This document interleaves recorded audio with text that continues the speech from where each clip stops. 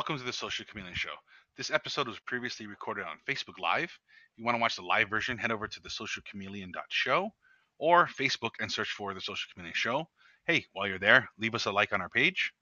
Don't forget to rate and review us on your favorite podcast app. We'd really appreciate it and love to hear from you. And it also helps the show get heard by more people. Now on to the episode. Okay, welcome to the Social Chameleon, where we have meaningful discussions on a wide variety of topics and ideas to help you on your journey towards self-transformation. I'm Tyson, this is Justin, and tonight's topics, we're talking about business and marketing. As always, show notes and links to everything we talk about, book recommendations, can be found at thesocialchameleon.show. Let's get started with tonight's episode. The first topic we jump into is business. I'd like to start off with, should you start a business? It depends on what your goals are. If you're not one of those people that want to work for themselves or that have an idea or have an inclination of being independent, right? Then no, you shouldn't be. You shouldn't start your own business. You shouldn't be an entrepreneur. If you want to open up a business because, but you have no idea and you don't have any clue about anything, but you just want to open it because you're just tired of working for the boss. You're tired of working for, like I said, the boss or for a job because you feel like you're being disrespected or whatnot. You know what I see a lot lately too is, that's the new thing to do. That's the new trend. Well, that's what I was getting at. Is that I personally wouldn't open up a business if I didn't have an actual idea of what I wanted to open up because it'll cost you more pain and heartache, both emotionally and financially, whether it's on your loved ones or on your pocketbook, to just blindly shoot for the moon on a business that you don't actually have a grasp on, something that you haven't been working on, something that you haven't been thinking about. This is a demonstration. It's just because you're tired of your job. It's because you're tired of working at a place. Oh, I got to wake up in the morning. Oh, I got to go to my 9 to 5. And it's most of the time it's because somebody else is chirping in your ear and telling you, hey man, does your job suck? Yeah. You can make $10,000 a week if you join our program. And most of the time it's personal friends too, because you get together with your friends and your friends are all complaining about things. You guys are sitting around with your beers after work. And you're like, well, my boss this, well, my job this, well, my thing that. I don't have enough money. I wish I had more money. I wish I had more free time. And then the first thing that pops in your head is because of what Tyson just said. You come across the internet at the right time because these guys, these guys with all these big business ideas that talk about multi-level marketing, whether you think it's a scam or not, that's for you to decide. But at the end of the day, you have to understand the message behind what they're saying. The message is not the business they're promoting. It's what they're promoting. Right. They're promoting a paycheck for themselves because they're preying on your desperation. Yes. They know that at least, if this message reaches 100 people, there's going to be at least 10 people that are so desperate that hate their life that they're not even going to look into the company or look into the business. They're going to buy into the hype. Because if you've noticed, a lot of the companies, a lot of these guys that are coming out only talk about the great things about the business. Right. They tell you all the positive things about the business, but they don't tell you Just get 3 friends and you'll be rich. That or even affiliate marketing and all this other stuff. I mean, it can work if you have the right resources and the right energy and the right opportunity to do it. Yeah. But and the right desire. Like if you're just going into these things, I'm just going to do this, I'll be rich by the end of the weekend. Wrong. It's just not going to happen. You're not going to...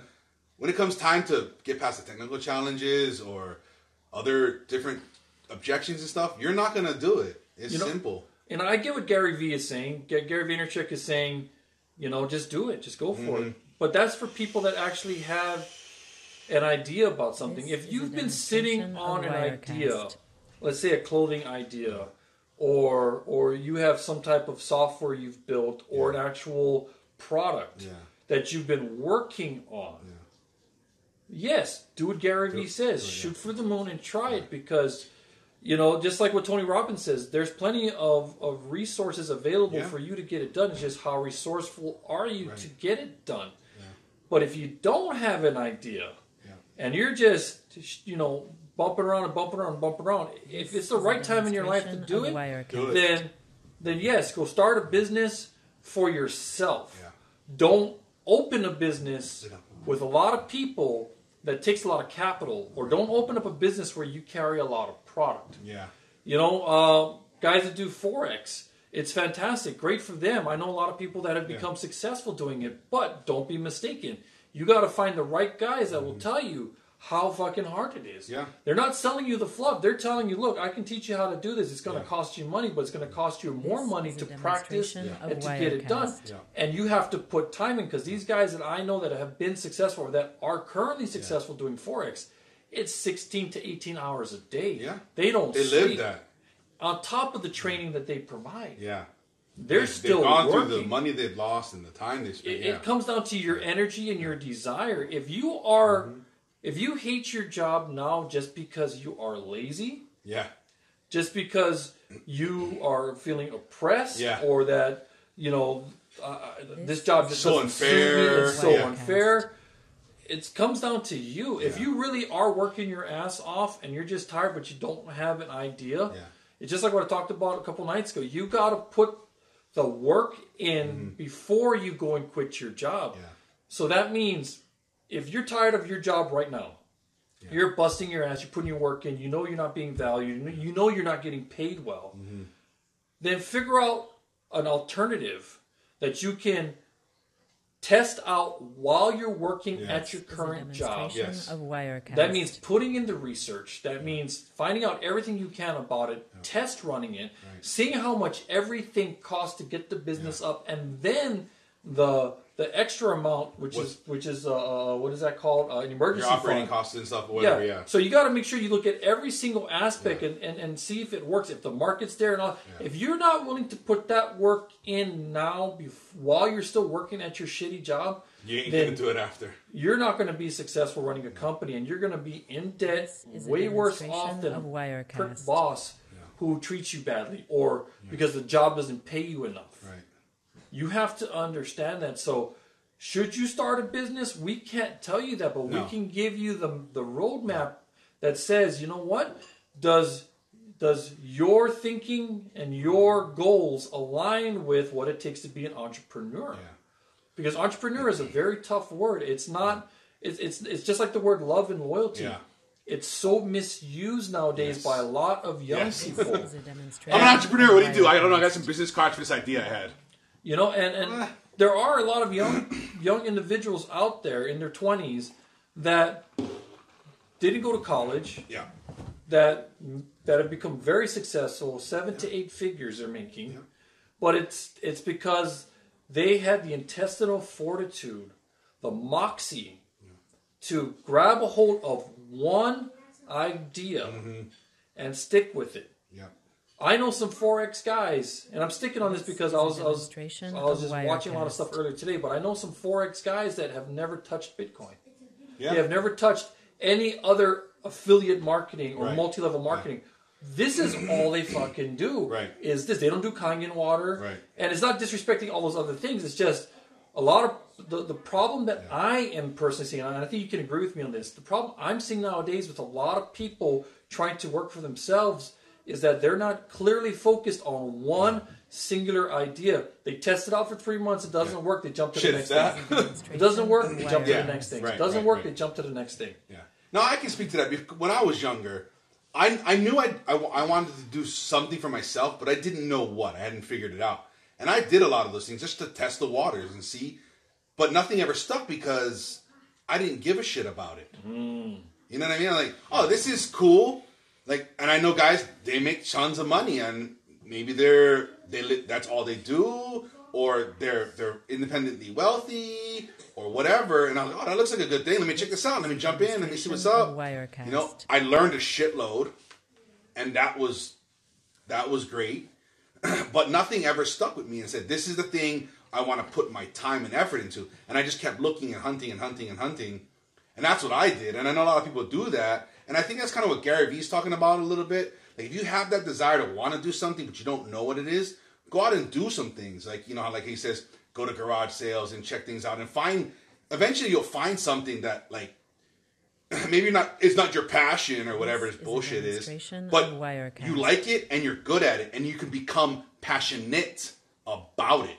You know what I mean? Some guys don't grow up wanting to be the fucking porta potty guy, but they kind of stumble into it and then they fall in love with it and they become passionate about it and then they become successful at the business. So if you want to dabble. But you're gonna want to have the desire.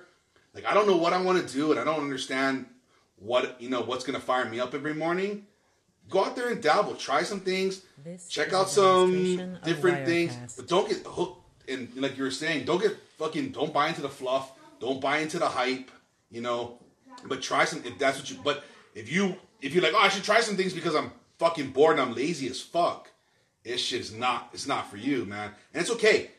Business, self-employed, versus entrepreneurship and all these different types of things. It ain't for everybody, and that's okay. Like, I know we hear a lot about this, especially entrepreneurship. I think we need to draw the line between entrepreneurship and being self-employed. To me, they're two completely different things. Like, an entrepreneur is somebody that's either inventing something or solving this kind of bigger problem and trying to build this big kind of thing, versus self-employed, like doctors and lawyers and even freelance, like one man kind of consultants or accountants or things like that. Like, those are different. Like, if you're a self-employed type person, like those things, you're not an entrepreneur, and you got to separate those things out. So figure out which one you want to dabble in and go for it until you find something. Unless you already kind of maybe know something or whatever, that's kind of what I wanted to say about that. Right. I mean, like on his point, I mean, I agree with most of that. But when it comes to being self-employed and entrepreneur, it's so broad that in some sense, it just boils down to effort. To me, self-employed on certain aspects does count as being an entrepreneur, because it's not always about inventing something or whatnot. I think you can morph it into but it's not always about inventing something or whatnot. At the end of the day, I don't mean like inventing a new app or product or something like that. And I get that. But what I'm trying to get at is, in some sense, self-employed is also an entrepreneur. But what it boils down to is effort, because even as an entrepreneur, if you don't put the work in, you're not going to make money. If you're self-employed, let's say you are a personal contractor, or you're still filing your taxes as sole proprietor of the business. Doesn't matter where you get your what product you're representing. You're still a self-employed person because you don't have a boss. That's technically to me what being an entrepreneur is. You're not responding to somebody else. You are your own boss. But the reality is, you do have a boss. Your boss is your income. Yeah. Your boss is your livelihood. Your boss is your customer.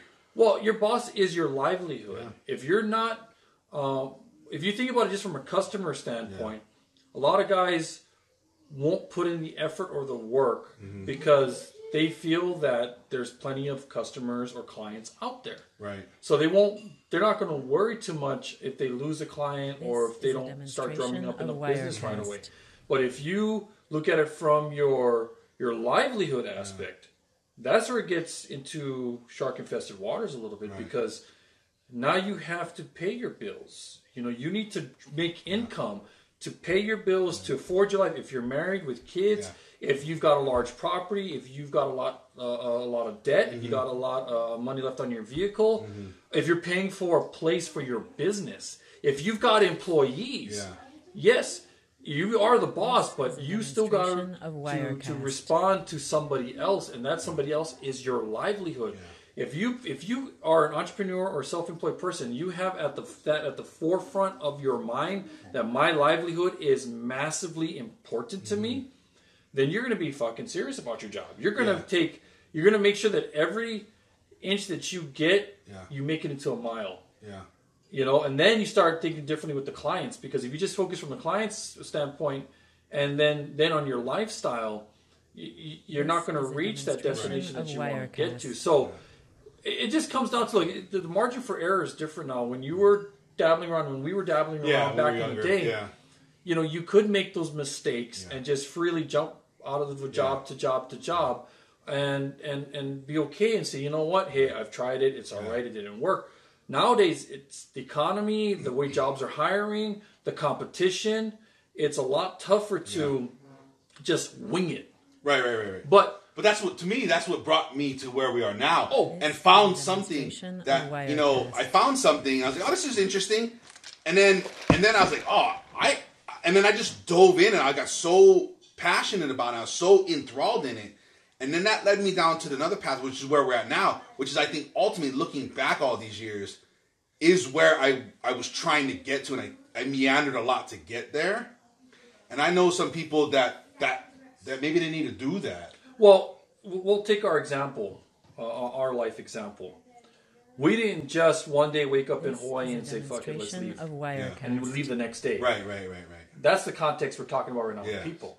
The reality is, you had put 5 years of work, planning before we moved. Yes. 2 extensive years before we moved. So you actually did what we were explaining right now, which is putting in at least some type of map, some type of navigation, so that we understand at least, okay, we're sailing our ship to this point, and we're going to do something. It's not, I'm just going to jump on a ship and whatever fucking land I hit. Right, but that's my point was, before that happened, there was a lot of that. Oh, yeah. Like, I'm going to jump on this ship, I'm going to swim to the next one. That's understandable. I didn't know what I wanted to, personally, I didn't want to do. And that's what I was saying, the point of the margin of error is different. Oh, it's way different now. But coming up here, you know, going back to our example, up here, we actually had a plan. So when we're talking to you guys right now about should you start a business, if you don't even have some sense of an idea about what you want to do, even though what we're doing now is different from what we came up here for,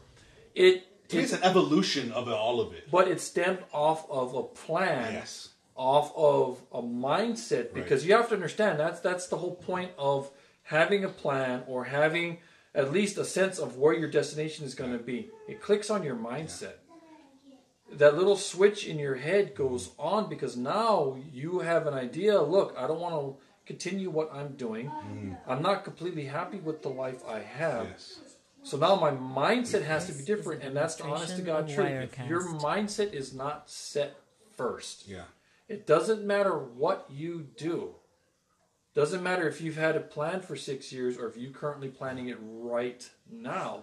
If this is not in order, you're going to fail. Because you are not mentally ready to eat. And that was, I think, you know, what we had when we came up here, we had a pretty good plan. And we had planned a lot.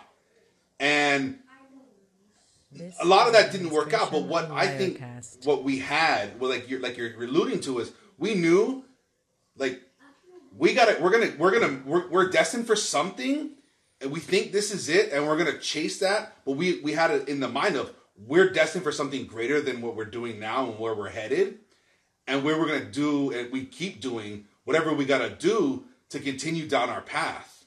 And I think that's what you're trying to kind of get at. Yeah, and The thing, actually, the root of what I'm trying to say is that, and he's absolutely correct on everything. It's that mindset that we had. In some sense, I knew that we had to oscillate a little bit. We had to maneuver. No plan is certain. The only thing you can be certain about is the effort that you put into it. What I understood and what I believed was that internally, because the mindset had been switched on, we were being pulled into this current existence. Right, exactly. Yes. And that wormhole had opened up. We had allowed it to open in our minds. And just like what I talked about with faith, with the universe, with whatever it is, your plan that is destined for you to live, your actual plan, which is purpose, won't be shown to you. You won't discover it until you are ready. You make a decision. Right. And just like what Tony Robbins says, it's in that moment of certainty that you know what you're going to do, how you're going to do it, and it doesn't matter the obstacles that get in your way. At the end of the day, we were pulled up here knowing that it was a major risk, but it was a few years of planning.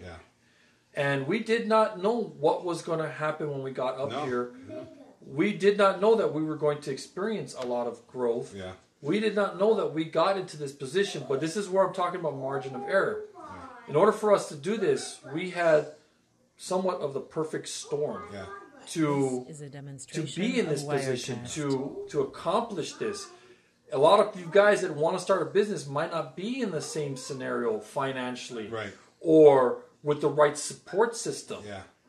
So you have to be very, very spot on and direct with what you want to do, and stick to it. That's what I mean by margin of error. Mm-hmm. You know, back then you could pick a business, screw it, go to the next one. Pick a business, screw it, go to the next one. But there wasn't as much multi-level marketing because the internet was not. Yeah, it wasn't like it is now. It was very, very small. Yes. You know, back then we had LavaNet. Yeah. Right. We had all these small road. I remember LavaNet. Yes, LavaNet was the hottest shit back in the day. Woo! Yes, so if you know this sound, DSL.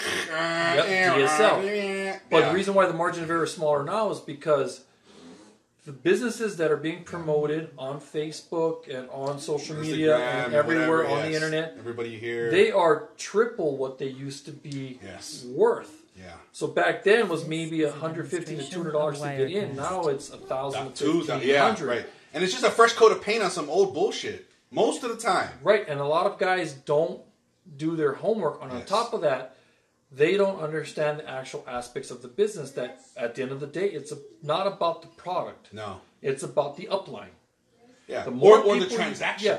The more people you bring in. Yeah. Like I'll be flat out honest. I've come across a couple of businesses. I'm not going to name names or name the business or name the people. But at the end of the day, I felt that they had phenomenal products. Yeah. Phenomenal products that would make them millions on their own without a fucking upline. Yeah. Phenomenal. Yes, absolutely. I hear you. But the company focused too much on the upline and less on selling and promoting the product that to me was their root, was their source, was their, their harvest. It's their core competency.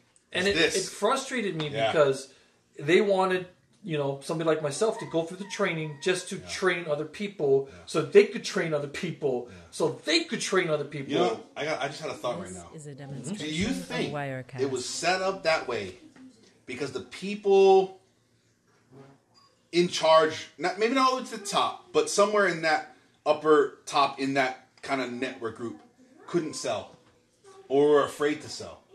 No, actually, you know what? The guys that do very well in multi-level marketing, I think they're great salesmen because they sell the bullshit. But are they good at selling the product and selling the upline thing, or only at selling the upline thing? I would say yes to both, but we have to define what the product is. You see, from the top, ones you're talking about, the good products. So I'll give you the example. Okay. So let's say it's insurance. Okay, I'm just going to throw it out there. Let's say it's insurance business. They have a very unique product, right? Mm-hmm. The guys at the top, their job is not to sell the product. Their job is to sell the company to the upline so these guys get in to make them money. It makes their job easier. So that's the product that's what they're selling. So are they efficient in selling the product? If they have 300 people under them, yes. They are very effective. So the product they're selling isn't the company's product. They're selling the dream. Right. So that's what I'm saying is that a lot of these multi-level marketing things, it's they're selling you the dream to get them to their dream. Yeah. Because the more people they pull under, that you pull under, gets them more cash that funnels back up to the top. Right. They don't care about the product. Right. And that's how you can find out is when you're talking to the companies, do they really care about the phenomenal product that they're pitching you? Right. They don't. A lot of the companies, a lot of health shake companies, it's not about the health shake itself because you have to understand a lot of these shakes are processed and manufactured and just thrown a different label on top. It's like these Frogen yogurt franchises. It's called white labeling. Yeah. You take go ahead, explain white labeling to people so they understand. Right, so white labeling is, there's a manufacturer, let's just say they make water. So, right now, I if I really wanted to, and I've actually kind of looked into this, by the end of the week, I could have my own fucking water bottles, protein shakes, supplements. I have to formulate nothing. I have to research nothing. And especially in the supplement business, I need no FDA approval. So what's today? Thursday? Mm-hmm. If I really wanted to, and I was about this close to doing it a few times, and like we were saying earlier, because it's easy money. I could throw my own name on shit. I got my own product line. But when I started getting into it, I couldn't do it for the efficacy of it. Because like you're saying, all it is, so this company, They manufacture water bottles. Is a demonstration of I'm not saying Wirecast. Dasani does this. I'm just throwing out a name. So you go to the Dasani factory. They slap Dasani labels on water bottles. I want to go in there. Listen, I want war water. Sounds good.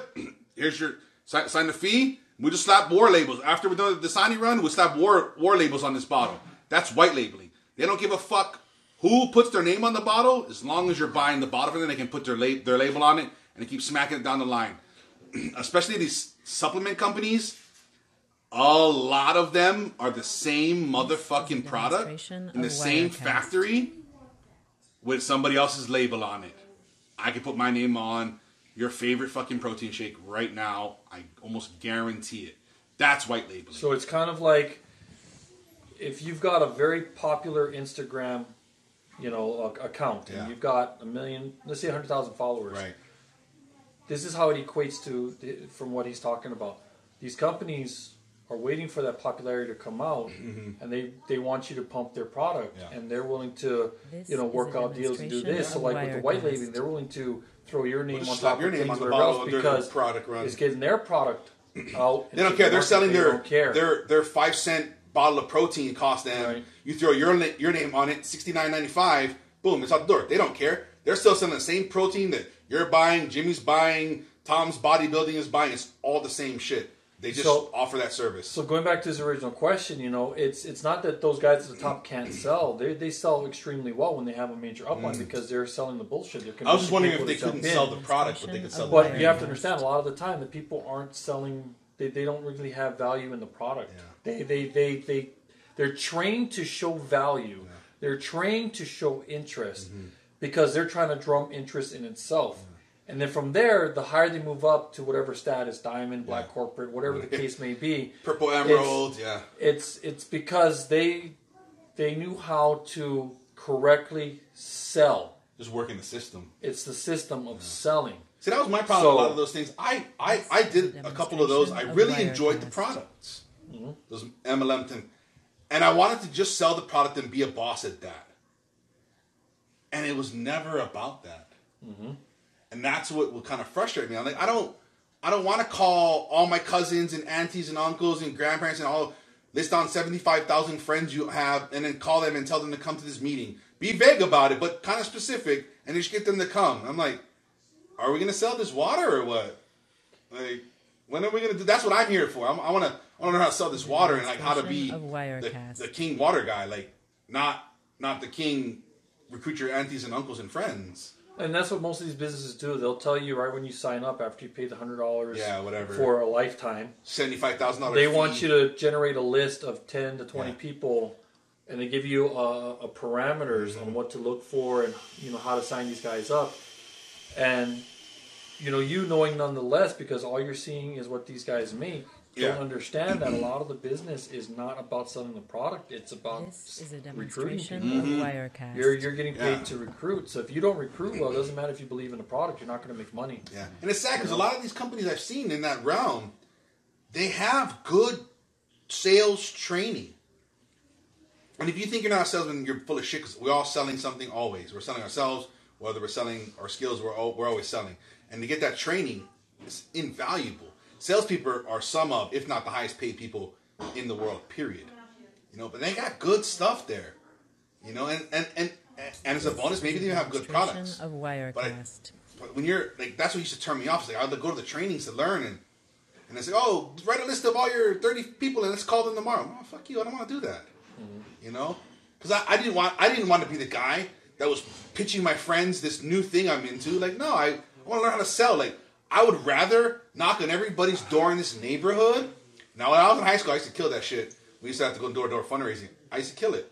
Because that's where I would thrive, I didn't want to sit on the phone and call people I didn't really want to talk to. I really don't want to hang out with. Demonstration of so I can get them in and get my $50 commission for bringing somebody in. Like, and it's sad because, like I said, there's lots of good opportunities there to train people to either be good there or move on to bigger careers in the sales field.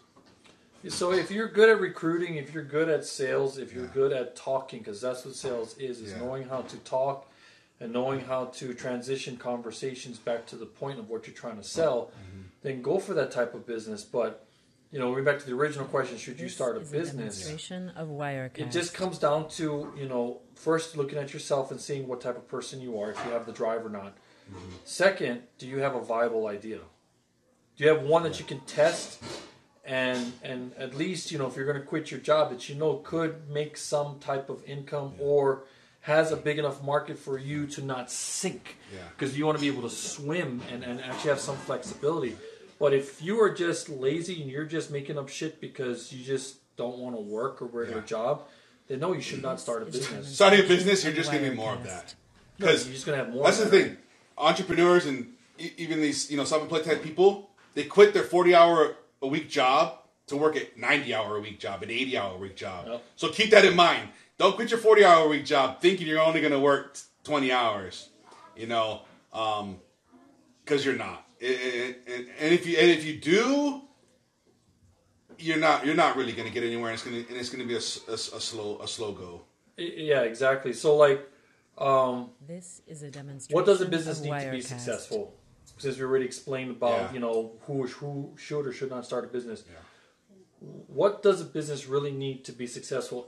Let's think of it from a standpoint of somebody that doesn't have the right capital or the right funds. Good. Or the right support system, not major big companies. Yeah. What would they need to be successful, whether it's personally or actually in assets, capital, or whatever else? What do you think? Well, first of all, you don't necessarily need This is a demonstration of and Wirecast. that saying it takes money to make money is bullshit. Does it help? God fucking damn, it does. Can you throw money at problems and get rid of them? Fuck yeah, you can. But if you're not there, that's okay. In fact, that could be to your advantage.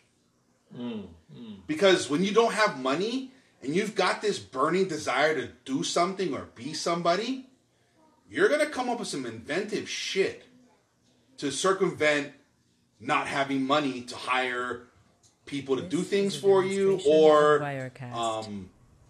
running ads or something like that, or having somebody build a website, whatever it is you're trying to do. You got to get creative as fuck. And a lot of times, and from my experience and things and I've seen and people I know of, it's actually maybe even better to not have money. Like Damon John in his book Power Broke, and in his new book and stuff, one story he told, I thought was just fucking genius. Of Wirecast. And this is the point. He was broke. He was poor. He had no money to do this stuff. His business was just his food was just kind of getting going. And he's like, I want to get a billboard. It was like $10,000, something like that, a billboard. And he's like, I don't got that kind of money, like a week or whatever. It was back when, the only real way to advertise was on a billboard in a magazine or something like that, or a television commercial. So these are big dollar things. And he's like, I don't have $10,000 a week or whatever it was, a month or something like that, to have a billboard. He's like, well, what else can I do to get my brand out there? And one of the things he did was, in New York City, at the end of the day, these guys, they wrote on these big metal gates in front of their shops. So he went up to these business guys and said, can I paint on this door authorized FUBU dealer? And it didn't matter when that door opened, it was the fish market. It didn't matter. So everybody's like, oh yeah, you can paint the door. We don't care. So every evening, everybody's shop closed on the doors, and on that door said authorized FUBU dealer. And then every night when people are going out and driving around New York City, they drive by and all these shops, all you see down the block is authorized FUBU dealers. All you see, and then mid-morning rush hour, all you see with these shops still closed is authorized FUBU dealer up and down the street. Cost him nothing but paint and time. And he says that was way more successful and a way greater return on his investment than buying a billboard possibly ever would have done for him. And then some other things he did was he had his FUBU shirts, and he would run onto the set of LL Cool J's music videos. Like, hey, can you put a shirt on?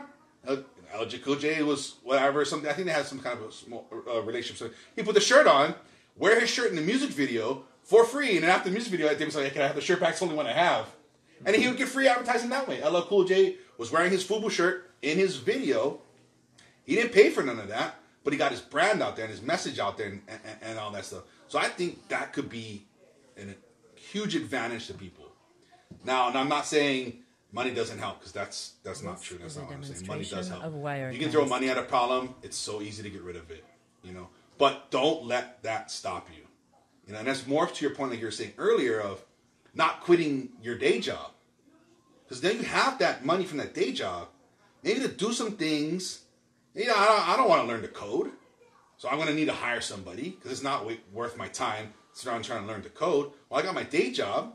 I can take that day job money, and I can hire a coder to do this thing for me. Mm-hmm. So that's one reason not to quit your day job. Is a but demonstration of Wirecast. that is, a source for getting money. But there's also, I know a lot of people, they trade. Mm-hmm. It's okay to go back to the barter system. Money is just an idea. All money is a means of exchange. So if you don't have money, there's other means of exchange. A lot of times we have things and services and stuff. I know people that need stuff done, and they're like, "Can I babysit your kids?" They're like, "Fuck yeah, I need a babysitter." Actually, like, okay, good. I'll write this blog for you. You babysit my kids. Even trade, done deal. Mm-hmm. Maybe the value isn't quite there, but to the people that are doing it, it's extremely valuable. Like, I love writing. This is easy for me. I want to go out with my husband, and I don't have a babysitter. That's a problem. Solve their problem. Find out what you can do to help them, and work out a trade or something. There's so many creative ways that I can't even think of that you can do these things without having money. Mm-hmm. Well, I think I'll let him go with the analytic portion of it. You go in a different direction. No, I'm going to stick more to the that way you can get it from both sides. I'm going to stick more to the actual personal development side of it. I think to be successful in a business, number one, you have to have the right mindset, mm-hmm. which means you have to have a great understanding of the task you're about to undertake. The good, the bad, the ugly, and all those things in between. You have to have a good grasp about that, and you have to be comfortable about that. Yeah. This is a you have to be very Wirecast.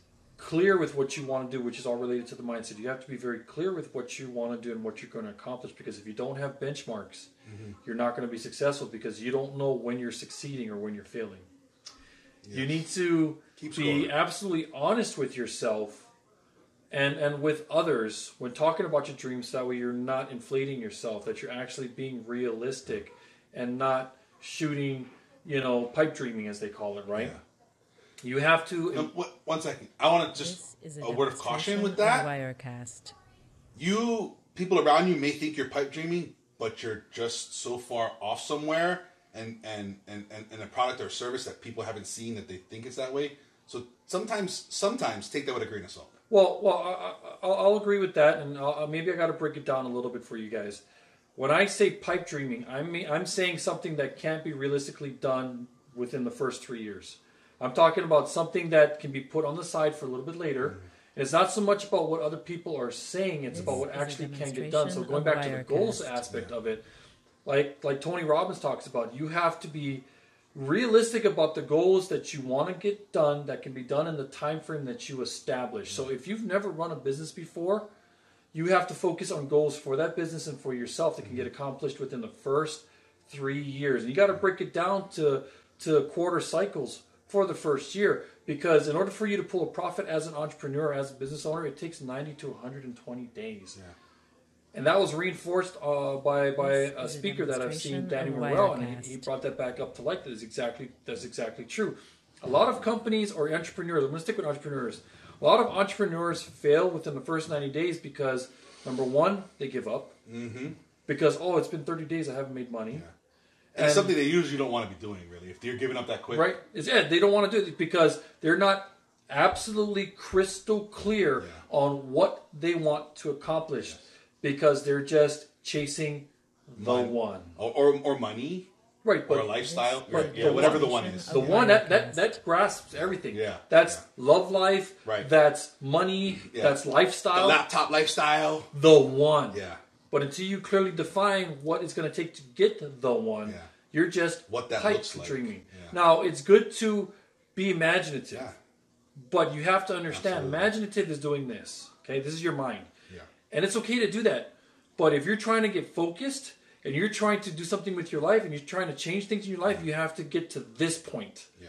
In order to get to this point, This is a from the football demonstration field to of the Wirecast. sidewalk, you have to be crystal clear on your goals. So that means be as crazy as you want with your goals, but learn to scale it down to something that you can get accomplished Our audio right isn't now. working. Sorry, 1 second. Somebody's saying the audio isn't working. Oh man. Oh. How about? Oh, what's going on here? A little technical thing. What is going on? This is a demonstration of Wirecast. Yeah, no sound on Facebook 31 minutes ago. What's going on? Robin here? Johnson, 10 minutes ago, you have no audio on your broadcast. Uh-oh. Oh no. I don't understand. Same thing happened last week too, right? No, it says it's on. Give us a second. I don't understand what's going on. Check. No, I don't know what's going on. This is a demonstration of Wirecast. Well, nobody's on Facebook hearing this anyway. I'm gonna. I don't know. Facebook doesn't want to work right now, so I'm gonna abandon that, and I'm just gonna upload it to. I'll chop the videos together. I'll edit them together. I have a copy on here. I probably have to pull the audio from Instagram. And then I'll chop it together, and then I'll put it up on our YouTube channel, and then I'll post that This is a replay demonstration of Wirecast. on our site, socialchameleon.com. Sorry about the technical challenges. Robin, thank you so much for chiming in and letting us know that we were having that problem. I don't know what's going on. Facebook doesn't want to play nice tonight, so that's just the way it goes. Anyway, where were we at? Where were we at? Okay, well, Instagram. So Robin to come over to Instagram or go over to YouTube. I'm going to tell her to go to Instagram now. Okay, well, if you're tuning in right now, I'm coming over from Facebook. We apologize for that. But, yeah, what I was saying about being successful is, it takes the mindset. It takes the belief that this is what you want to do, or that this is putting you on the path to eventually be fulfilled or get the goals that you want done. Yeah.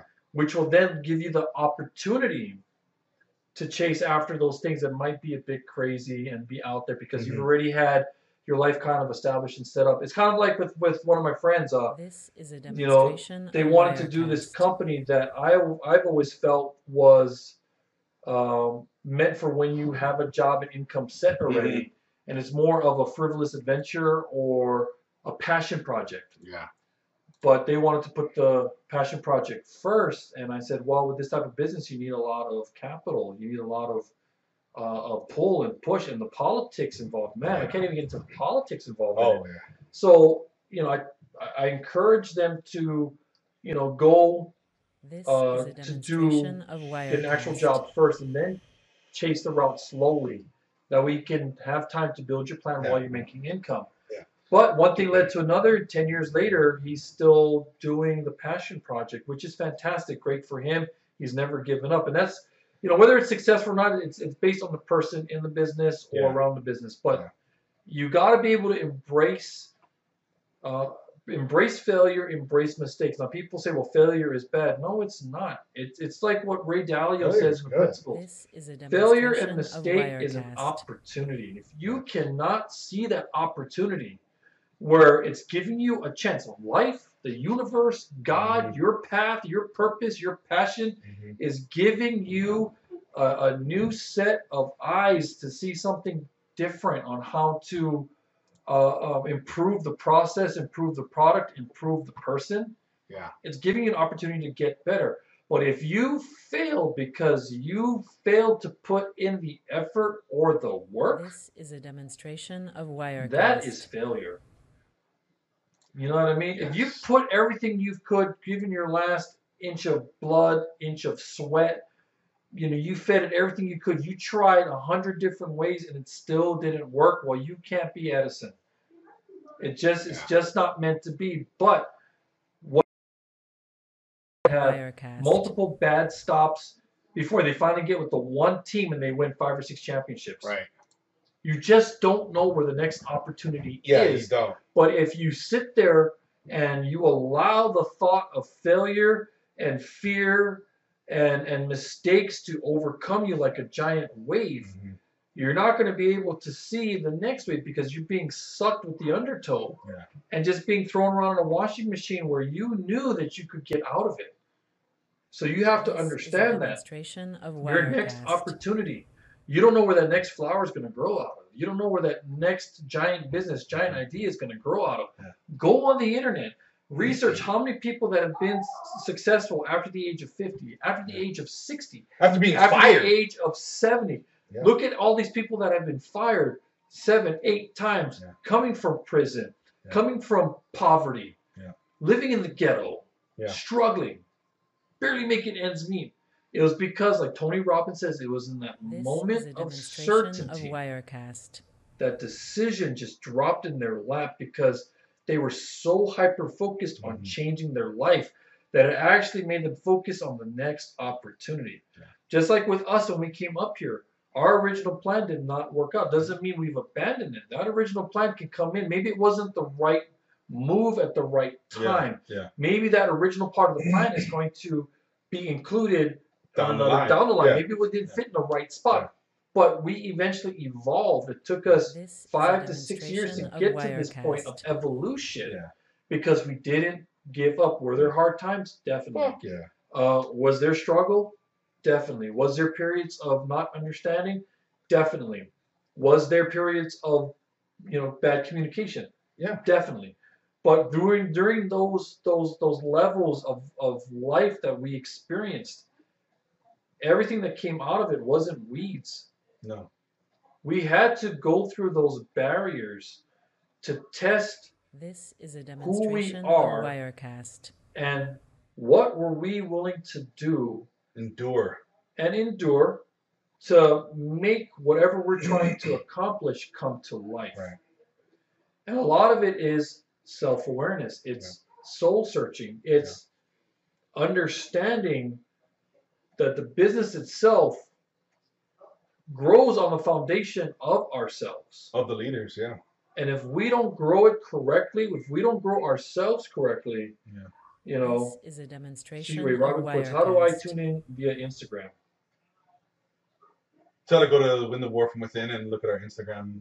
We'll have the live and the stories. Win the War from Within. Yeah.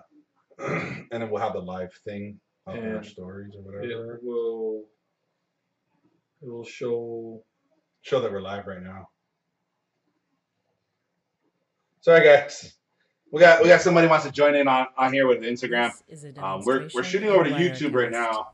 They said Facebook just doesn't want to play nice today. They might have made some type of change in their algorithm or their Facebook Live thing, and so software developers need to, they usually, when they make these changes, software developers really get on their teams really get on it really quickly, and they find a fix for the update that's made. Right. So I have a feeling that's might be what's happening here tonight. Just give me 1 second, guys. We want to make sure that whoever's really interested is tuning in and able to catch us. No, she's in. Oh, she's in? Hi, Robin. I see you got over here, so that's good. Thank you so much for letting us know. We're having problems. Sometimes Facebook, like I said, just doesn't want to play nice. They want to be the only source that you're going live to at that moment. So they make you got to jump through some serious hoops to go live like we do simultaneously on YouTube and Facebook and at Instagram. So it is a bit of a technical challenge at times, especially because, like I said, Facebook doesn't like you to do that. So they're a bit weird. Whatever it is. That's the thing. That's fine. That's okay. Like I said, Facebook wants to be this way.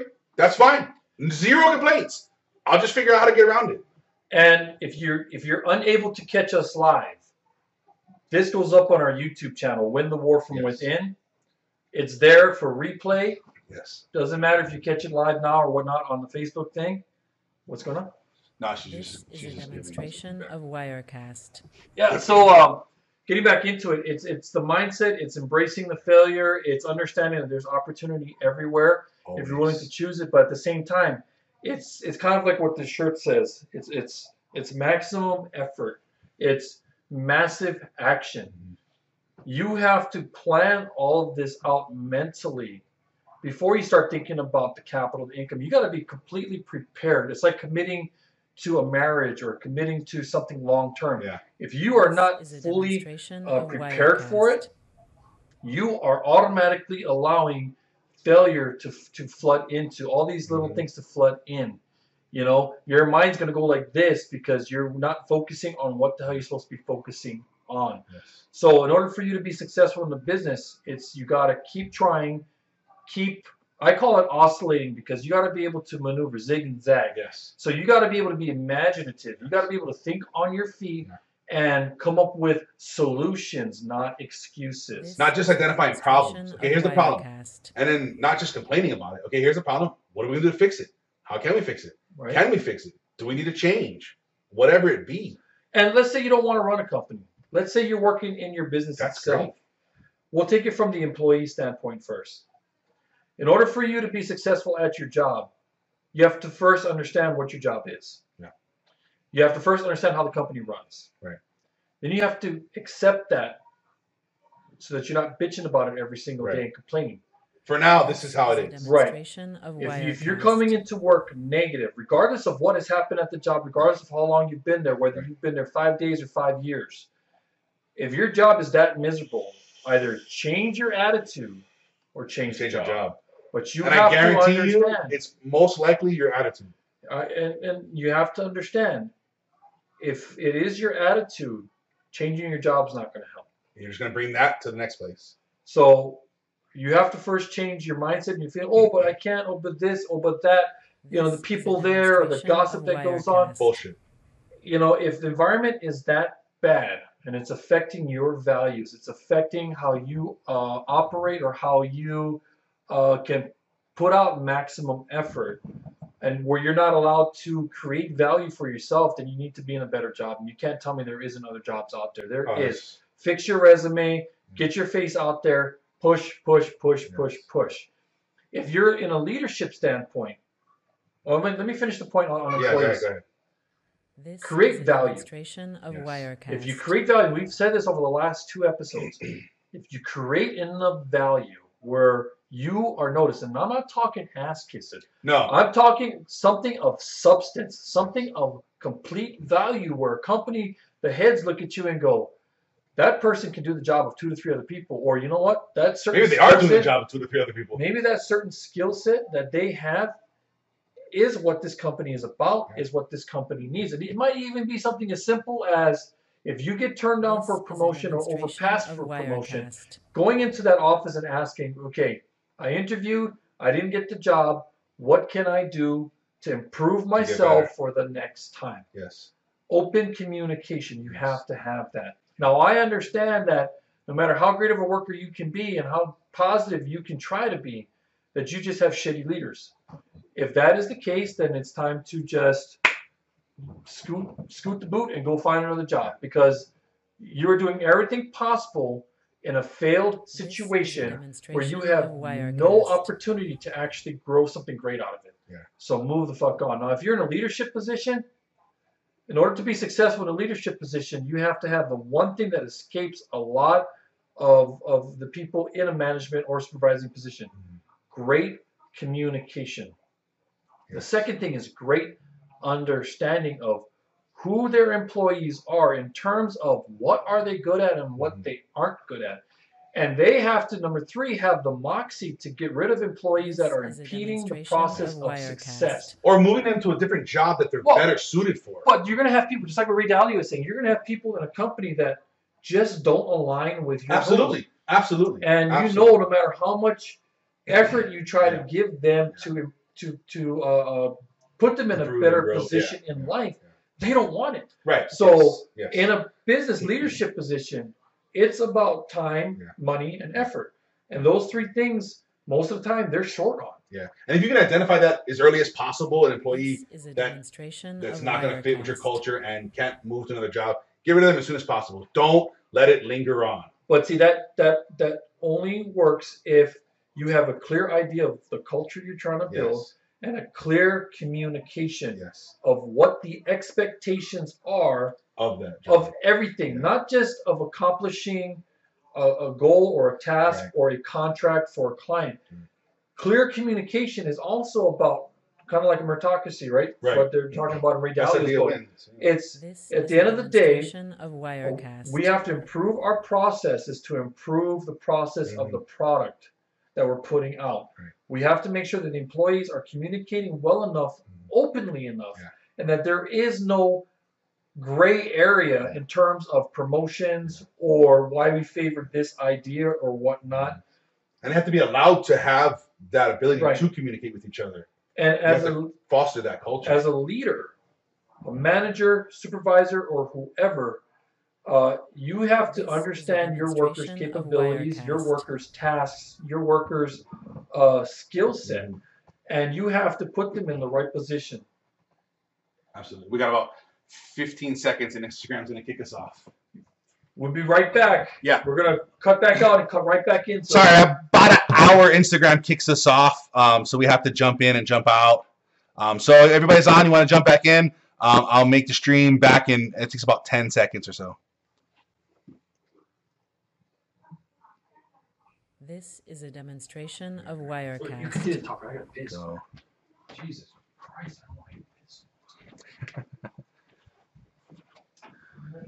Okay, on to hour 2. Thanks to Instagram. I don't know how to make them stop cutting us off after an hour. Maybe people just don't do lives for an hour on Instagram. I don't know. But like we were talking about, you got to you gotta be able to, you gotta foster the ability for people to communicate without backlash, without fear of losing their jobs, without fear of repercussions or these different types of things. And that's how you're gonna grow. That's how the best ideas win. That's how you get to the next level. Let's say 1 + 1 = 3. My idea and your ideas, we come up to a third level. We could never come to on our own.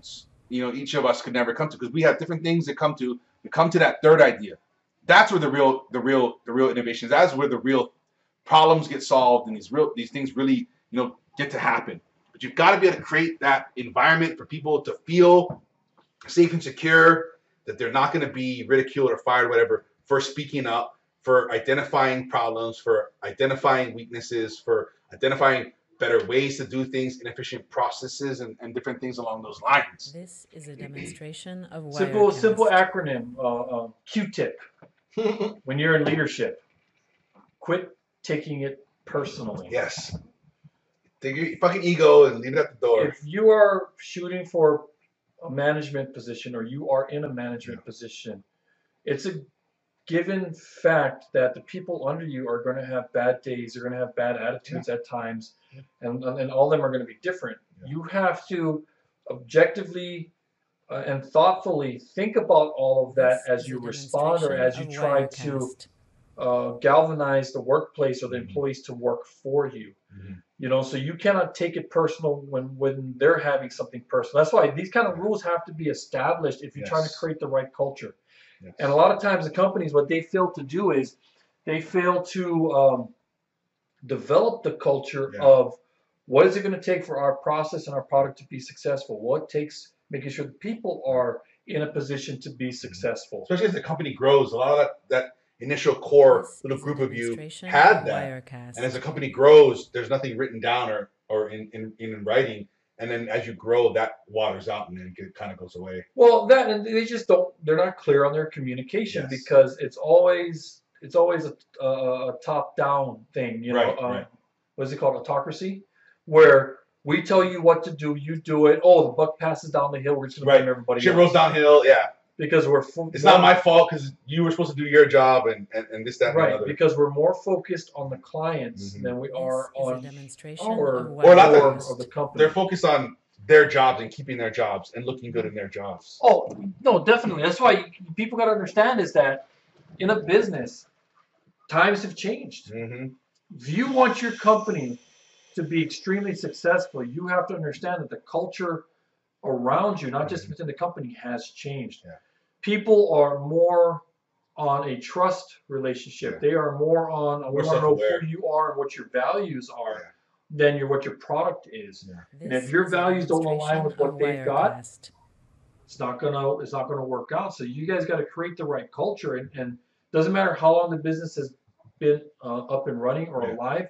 You know, you have to, as management, take those steps to say, look, we have to all get on the same page, but without putting the fluff out. Yeah. We need to make sure that everybody understands clearly what the objectives are, what our intent is, and how can we get from the idea aspect to actually getting it out to the public, right? So you have to focus on communication. Yeah.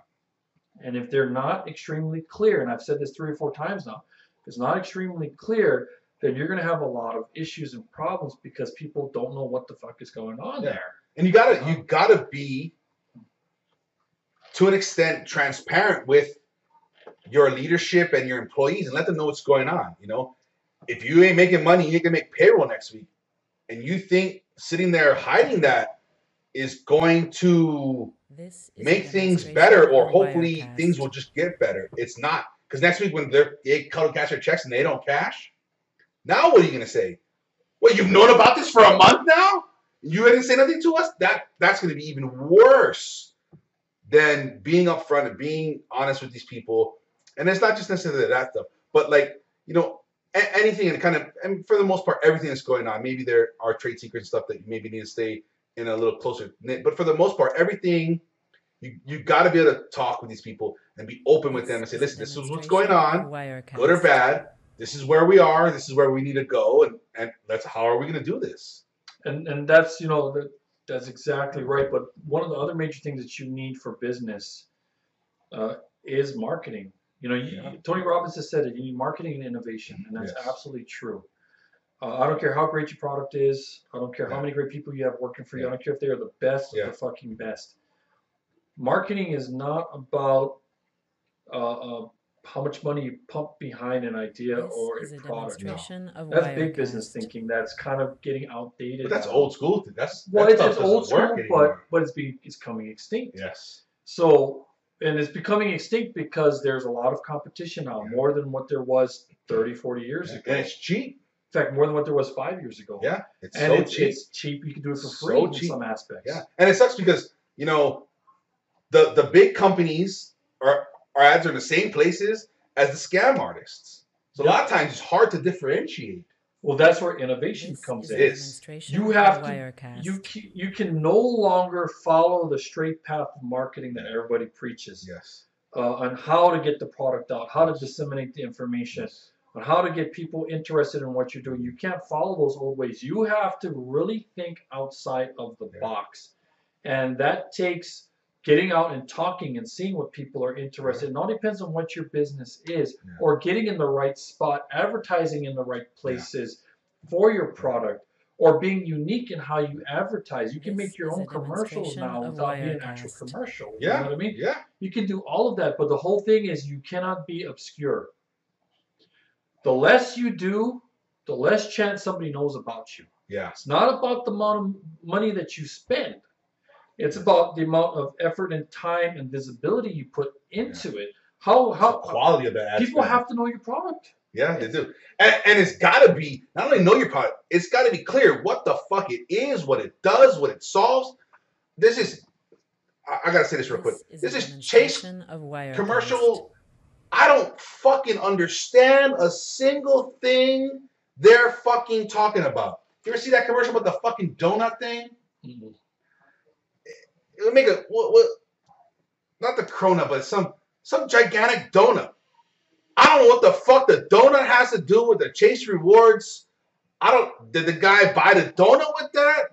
Did that Chase Rewards afford him to write the blog post? Is he the bakery guy that bought the donut mold? I don't know what the fuck they're trying to get me to talk about. But see, that's in some ways effective marketing. It's not, because I don't know what what are those points for, and what do I do with them? I have no idea. There's a lot of commercials that do that because, number one, it makes you think about the product, it makes you question the product, and it makes you sit here several days, months later talking about the product.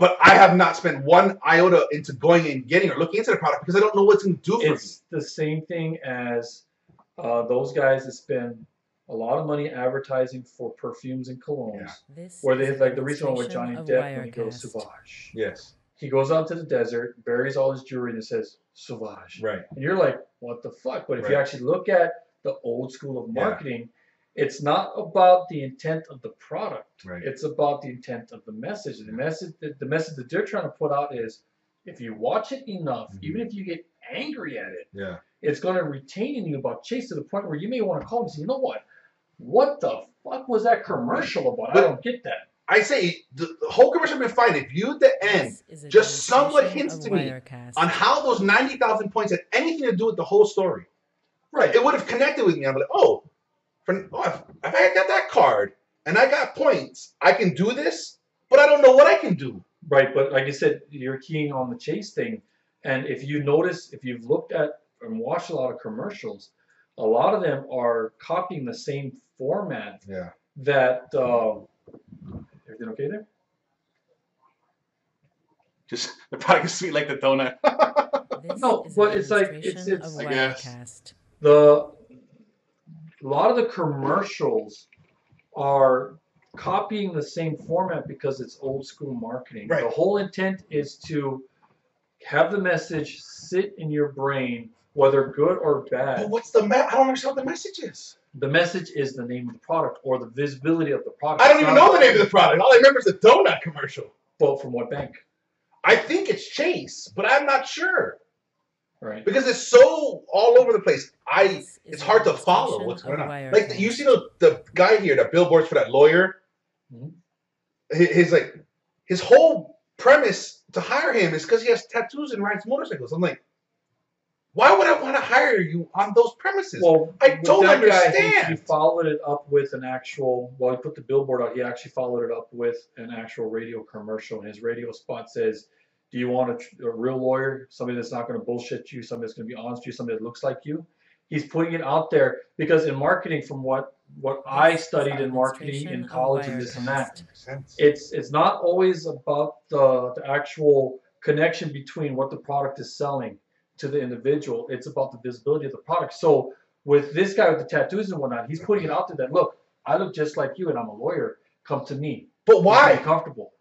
Why? I have no idea. Why would I want you representing me? But that's you.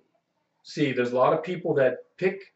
I think it could be so much more effective. There's a lot of people that pick other situations based on how comfortable it is for them. So there's a lot of bikers in this state. Yeah. There's a lot of people with tattoos in the state. There's a lot of veterans in this state. Yeah. You're just 0.1% of all the people. I think he could have connected to those people in a better way. Like, listen, I'm like you guys. I know what you're going through. I know what your life is like, and I want to be your lawyer because I can speak your language and I can be in your world. He did target marketing. He understood how to talk to these people because you have to understand. The way you're describing it, like how we understand how to do it, is not effective depending on the state, depending on the region, depending on. I don't know. No, it is like that. At the end of the day, it could have been at the end of the day, more effective.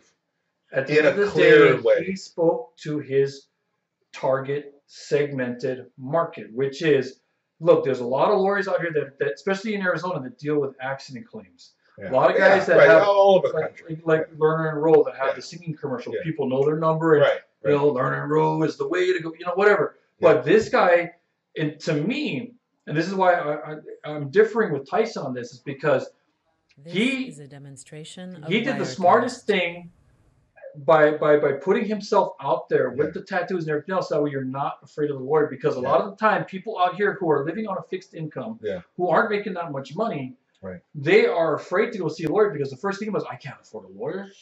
Right. Oh my God. Or these lawyers, I can't be comfortable. It's like coaching and therapists. Right. They look at us and they're like, oh, you guys are therapists. No, we're not therapists.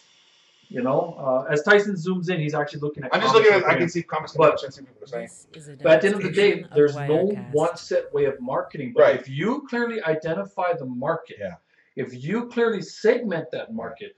We don't know the tattoo market. We don't know the biker market. Right, I don't. Yes. Right, so that's why you don't understand it because you're not from that market. Right. But if he had done the research, which I think he did, I hope they did. And a lot of times these people don't. I personally thought when I heard the commercial, I thought it was pretty smart. The radio spot was good.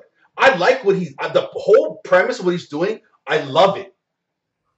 But I feel like there was a lot of disconnect on what he was trying to do and what was being done. But you're not in his market. I'm not. But who is he? I don't even. What is he? What kind of lawyer is he? I have no idea. He's an accident lawyer. I don't know that. I just know he's got tattoos and rides motorcycles. But that's what I'm saying is he talks about it on the billboard. He talks about it on. He never says on the billboard what kind of lawyer he is. He talks about it on the billboard. He talks about it on the radio spot. He connects both messages. That's what I'm trying to get at with you. But I say I don't listen to the radio, so I don't hear his radio spot. I just see his billboards, and I'm like, what does your tattoos have to do with being a lawyer? I don't understand. I don't know. That's just an example. I think, like I said, I like what he's doing. It's super different. It's eye-catching. It's disruptive.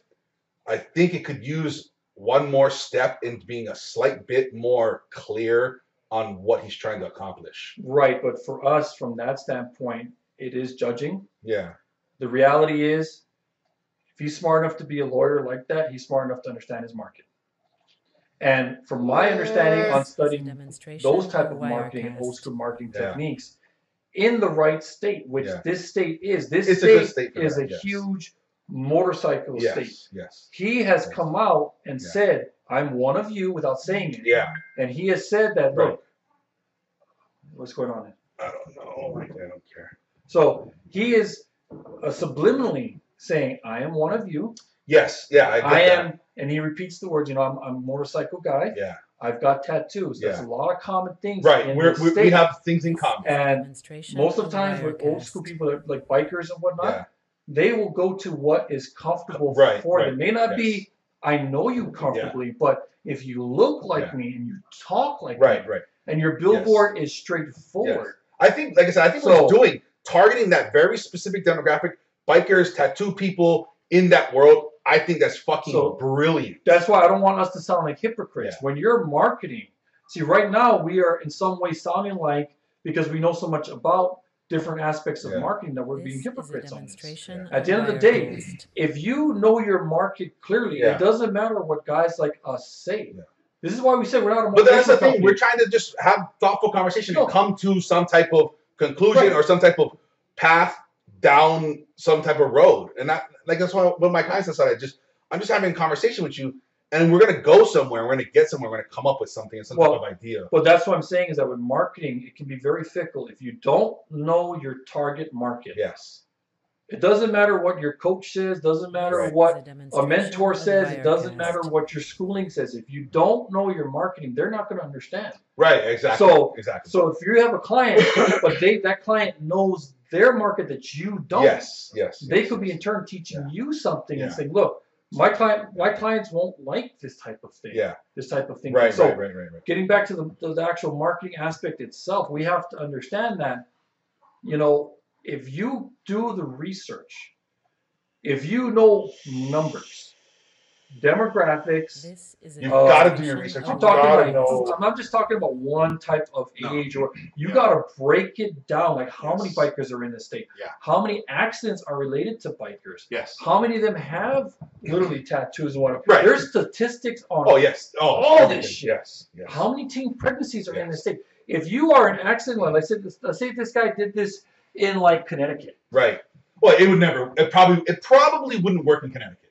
I'm just saying because we don't know the Connecticut market. I don't know what's there, but if you're talking if his billboard and his radio spot was primarily only in Beverly Hills or Upper Scottsdale, it probably wouldn't work. Only because Upper Scottsdale, maybe, but it's because the age range is different. Most of those guys aren't bikers; they're golfers. Yes. They're into casual things. So I mean, there's the big Harley Davidson dealership up there, which if you stayed in that realm, you could probably be okay. So it's like but if he was my client, we would definitely have done all that research and understand exactly who he's targeting. And like I said, he probably either wants to represent those guys or has over time drifted into kind of pigeonholing himself in a good way into representing only those types of clients. So I get he speaks to his market and understanding his market. My thought is I think there could be just a little bit of cleaning up. Right, and I think it could. But it's always because you're not in his market. Yes, I'm not. And I haven't sat down with him and understand what's happening. Right. So, like for me, looking at it from the book standpoint, you know, with so many sharks in the tank, so many lawyers that are everywhere. Yeah. It's how do you stand out beyond the guys that are already trying to stand out? Oh, absolutely. Like there's this other guy that shows himself riding on a bike, but shows himself in a suit afterwards. Yeah. It's a complete disconnect. He does motorcycle accident. No, and I get that, but that's where, let's just say, these guys are trying to break out into commercial and try to stand out. Like with Lerner Road, they got the catchy jingle. They got the jingle. So it's just about if at the end of the day, if you can clearly identify your target market and speak to them, and really, I mean, you got to be so specific that you know what your ideal client, where they eat, what they look like, where they shop, how old they are, and you focus completely on that, and then you specialize. Yeah, exactly. Now you've got a successful business or format. See, like what we're doing right now, this is not arguing. This is honestly, it's two different perspectives because I know the things from old school marketing to innovative marketing. He knows the analytical marketing along with the actual digital marketing. And there's a lot of markets that we don't understand. So if you are in the marketing business, if you are trying to help somebody else market their product, you as the person trying to assist or help or teach, you have to first understand how well does this person know the market. And then you have to ask yourself, shit, how well do I know their market that they're talking about? And that's where you guys got to find common ground, because there are a lot of techniques that can be utilized, even if you may not know the target market. But if there's two people working together, his 1 + 1 = 3 thing.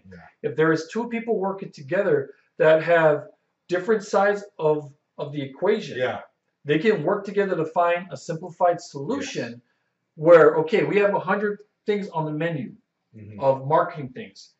Now I'm understanding what your target market is. Okay, why don't we take these 3 things instead of 100 and let's implement that. It's kind of like a doctor. We're prescribing you something based on the information you're telling us. You guys are the patient that comes in and says, oh, my shoulder hurts, but I feel it tingling down to here, but sometimes I get in my nostril. It's like, okay, let's work through those. Let's try this. Bang.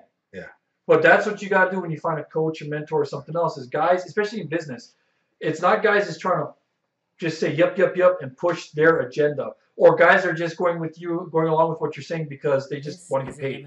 You got to have people in your pocket that are going to question how successful do you want to be. They're going to question these little things. They're going to get you flustered and frustrated because you think you understand something. But if you're not open-minded, you're not willing to learn or see from a different perspective, you are limiting your company. You are impeding your own fucking process. So marketing, there's so many different aspects of marketing. At the end of the day, the number one thing you need, from my opinion, you can learn the tools or you can hire somebody who knows the tools. That's fine. You can read about old school marketing, but it's pretty much self-explanatory in some sense. It's good to read because a lot of that old school stuff is still good information applied in today's things, but it's understanding how they spoke and how they thought and how their persuasion and the different mind kind of things that they did. Right, and I'm speaking more for the techniques. But the biggest thing you need with marketing is imagination. If you don't have imagination, you're not going to be able to think outside of the box. You're not going to be able to think better or 2 steps ahead than the next guy that's in your same market, same product. Probably before you even went out there to market, you had this checkbox of areas you want to go to. Then you realize, fuck, there's 50 people in that fucking market. So if you don't have an imagination, or you're not working with somebody that can think outside of the box, because the whole point of marketing is to drive traffic to your business or to yourself. The whole point of marketing is to get yourself out there, is to be visible. If you're not visible, nobody knows about you. Oh, I have a great product. It doesn't matter. Your product might be the same or similar to somebody else. I was watching Night at the Museum the other day, and he goes, well, I created the snapper.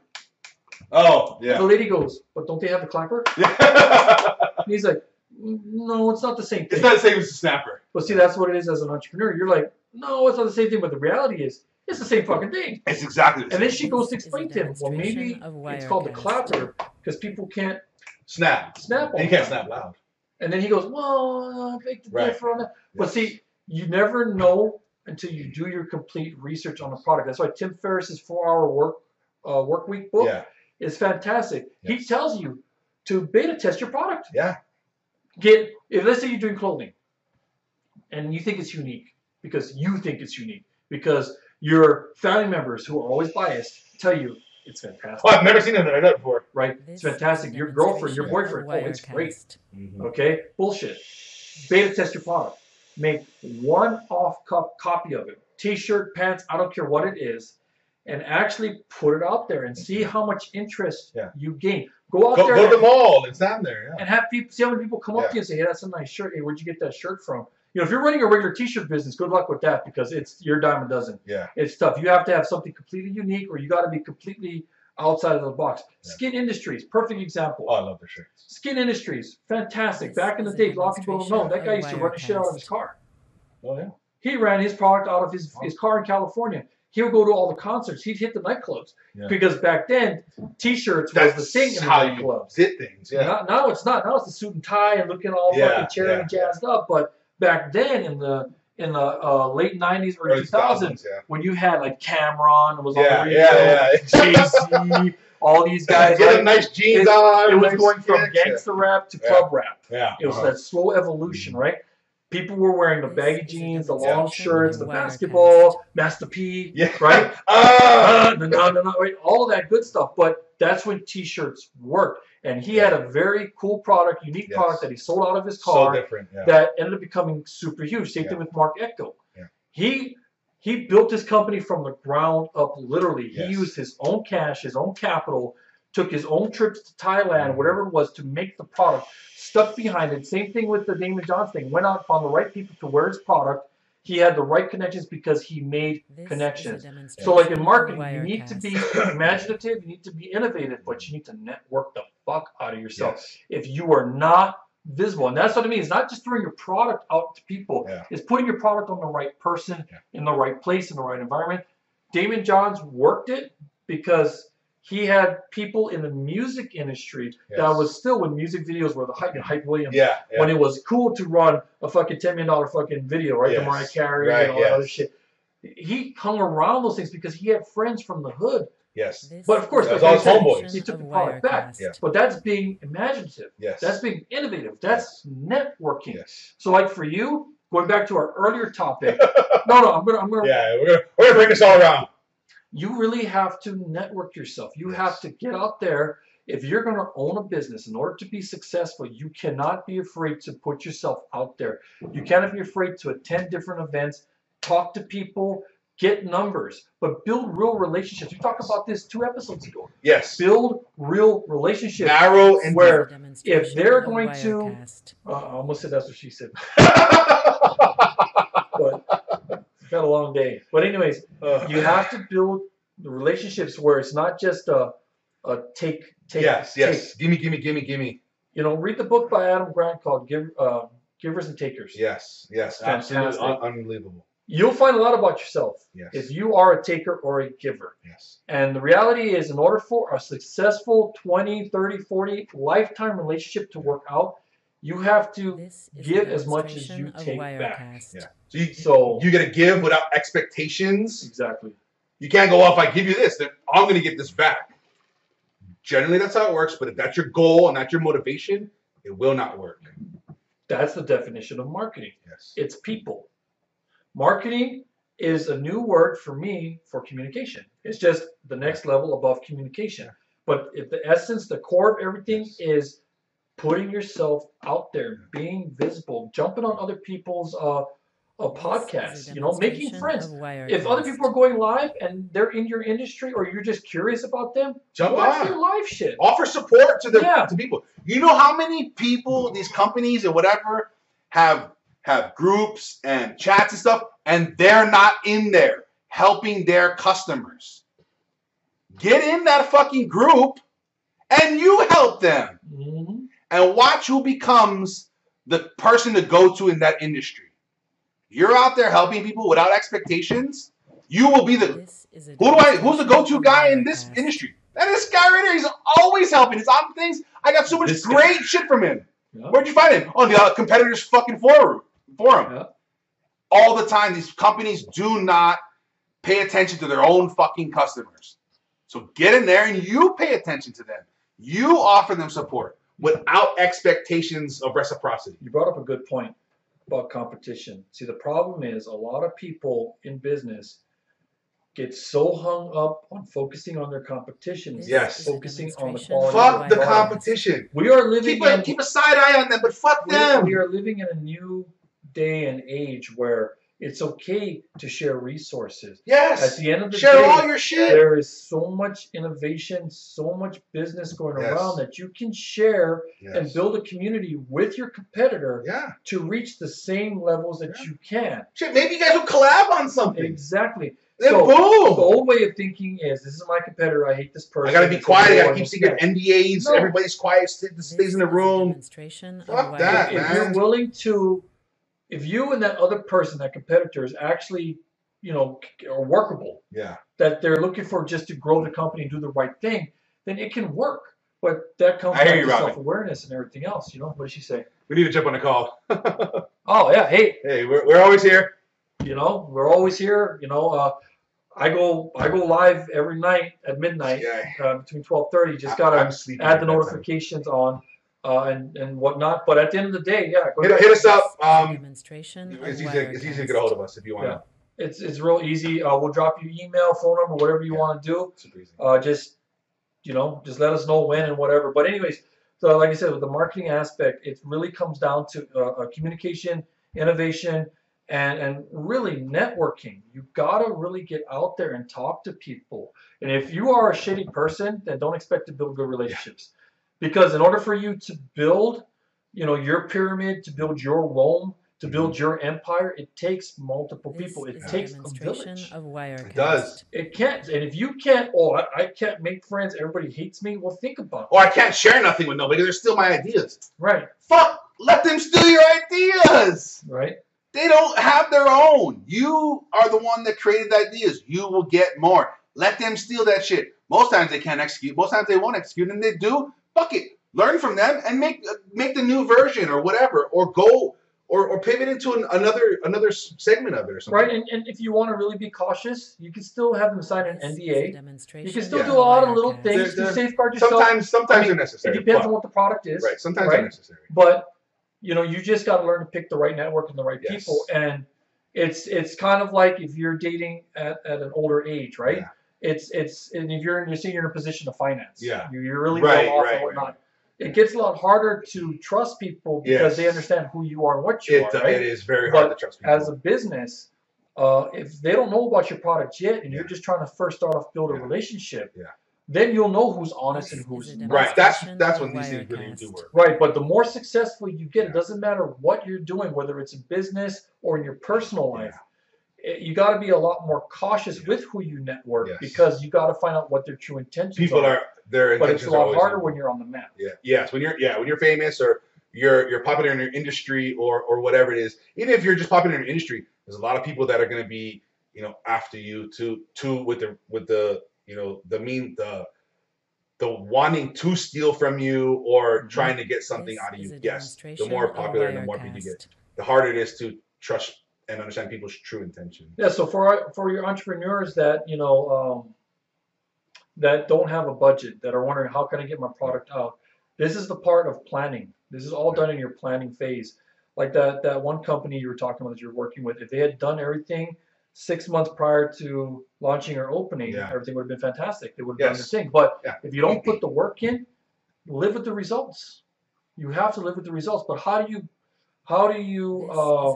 market on a budget? Right now, there are so many tools available and so many ways where you can do it without actually having to do paid ads. Without having to do it. And to me, yes, you can do the Facebook, you can do the social media, you can do all that. But for me, I would suggest, depending on what your product is, let's say it is, I'm going to stick with clothing. Let's say it is clothing. Yeah.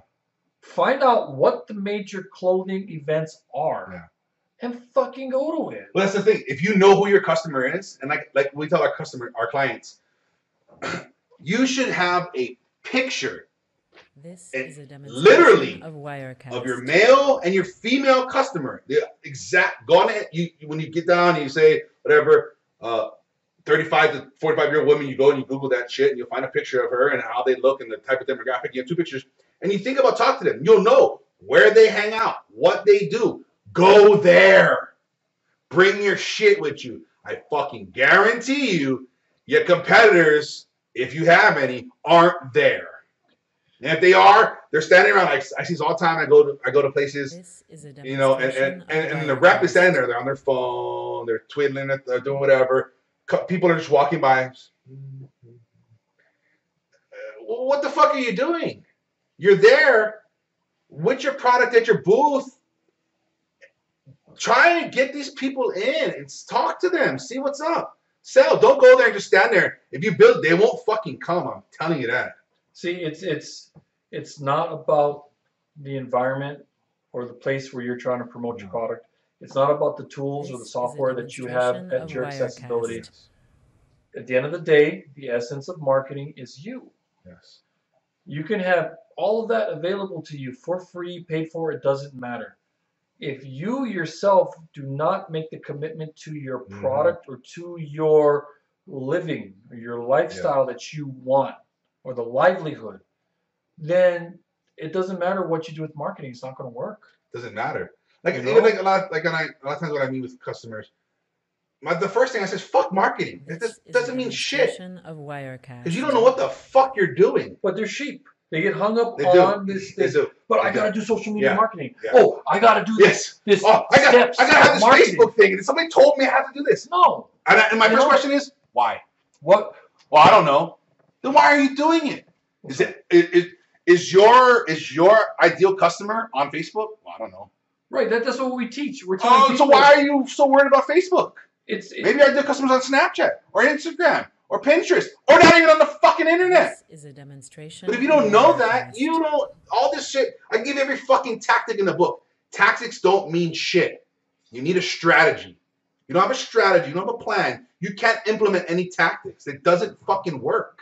That's why when we do our seminars with people, it throws them off because our marketing is to them a bit foreign. Yeah. They're expecting us to come in there and give them the secret sauce. There's no fairy dust I can sprinkle on you. At the end of the day, what we try to implement into those seminars and those workshops with people is that if you don't understand your capabilities, if you don't know how to use your internal tools of conversation, listening, and building effective communication, you won't know how to market your product correctly because it's a whirlwind. You won't know who your client is, what the market is for your business, and all this other stuff. So, you have to really understand that when we teach marketing, it's basically saying, hey, it's about yourself and your customer. Yeah.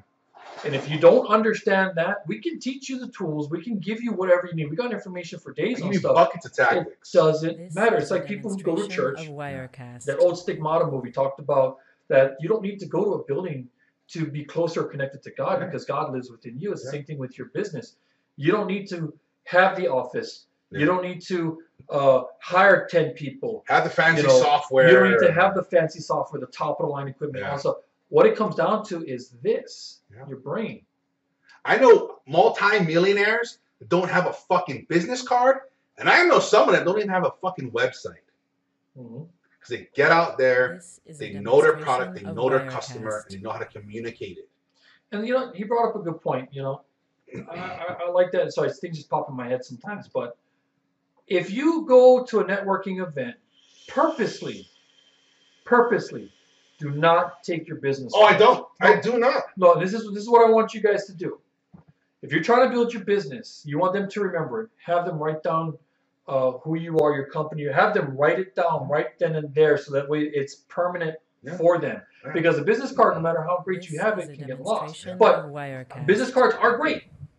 They are fantastic. But make them write it down. This is all sensory marketing. It's making sure that, and when they write it down, you get close to them and you go, no, there's 2 O's of goose. Exactly. There's 2 O's of goose. If you remember that movie, type it in the chat box now. Type it in the chat. That was the thing. Double tap. Right? Start out right? But at the end of the day, it's how well you connect with your customer. And sometimes the space between the customer, between you and the client, between you and the network, determines the viability of your company. It's okay to get shoulder to shoulder and say, no, there's two O's in Goose. No, let me give you the address. Before you say it to them, tell them, you know what, do you have a pen? Do you have a pen on you? Do you have a notepad? Perfect. You know, hey, write it in your plan. Direct them to where to write it. Hey, do you have a business planner on you? How about your phone? How about we type this in right now? And then you get close to them, and before you tell them the information, you get close to them and you go, no, it's Justin. Look at two O's and look. Right. And then that way they feel you. I'll give you an example. I have one client that I'm working with a political strategy, and we have an arduous task of I believe he can win. I really do. It's just we got to be unique because funding is limited. Yeah. So I told him, since this is a people's job because you're trying to be in politics, not only do you have to, it's not about how much weight you lose. It's about the outfit that you have. If how you carry yourself. If you look tailored, they're gonna know that you're serious. Yeah. But at the same time, since you are walking through crowds of people, shaking hands, and as they say, kissing babies and stealing their lollipops, you're this close to the individual. Get yourself a cologne. Yeah. Make your own cologne. Yeah. It's not hard to get custom scents. Couple $100, maybe I don't think it's even that. I don't even think it's that. But get your own custom scent where they go, and they will always remember that smell because they're gonna sit there going, "Where the f did he buy that?" Yeah. And then you come out with, that's Excellence by Tyson. But you see, coming soon. But you see, it's all sensory things. It's all simple things. It's all about bridging the gap. So when you go to a networking event, it's not about the fancy things you carry. You do have to kind of dress well if it's a certain networking event. Sometimes there's dress codes. Because sometimes those things actually do count. It actually leads to the initial conversation point. It could. And I like to dress down a little bit because there's so many people there fucking fronting. Right. And I want to look like the other guy. Sometimes, especially nowadays, it's really good to. This guy's a little too casual. Right. He might be rich and important because you don't know nowadays. It all depends on the event. But either way, it does. Whether you dress up or if you dress down a little bit, what seals the deal is you yourself. So if you don't know yourself, if you don't know how believable you are, if you're trying to convince yourself, that means you're bullshitting. Don't do it. Just stay home. You're bullshitting for the wrong reasons. Find a new product or business. There's bullshitting on a good way where you're trying to get your product out there or your service out there that you completely feel confident about because it's you. It's a direct representation of you. But you got to be creative, which is what we call, in slang terms, bullshitting. Right. But that part is good. But the other the bad aspect of bullshitting is sitting there and you're trying to convince yourself of your own story. Yeah. That you don't really know who you are and that you're just thinking about their profit, or I'm going to take. Yes. So stop, reevaluate either your business or your product or whatever's going on.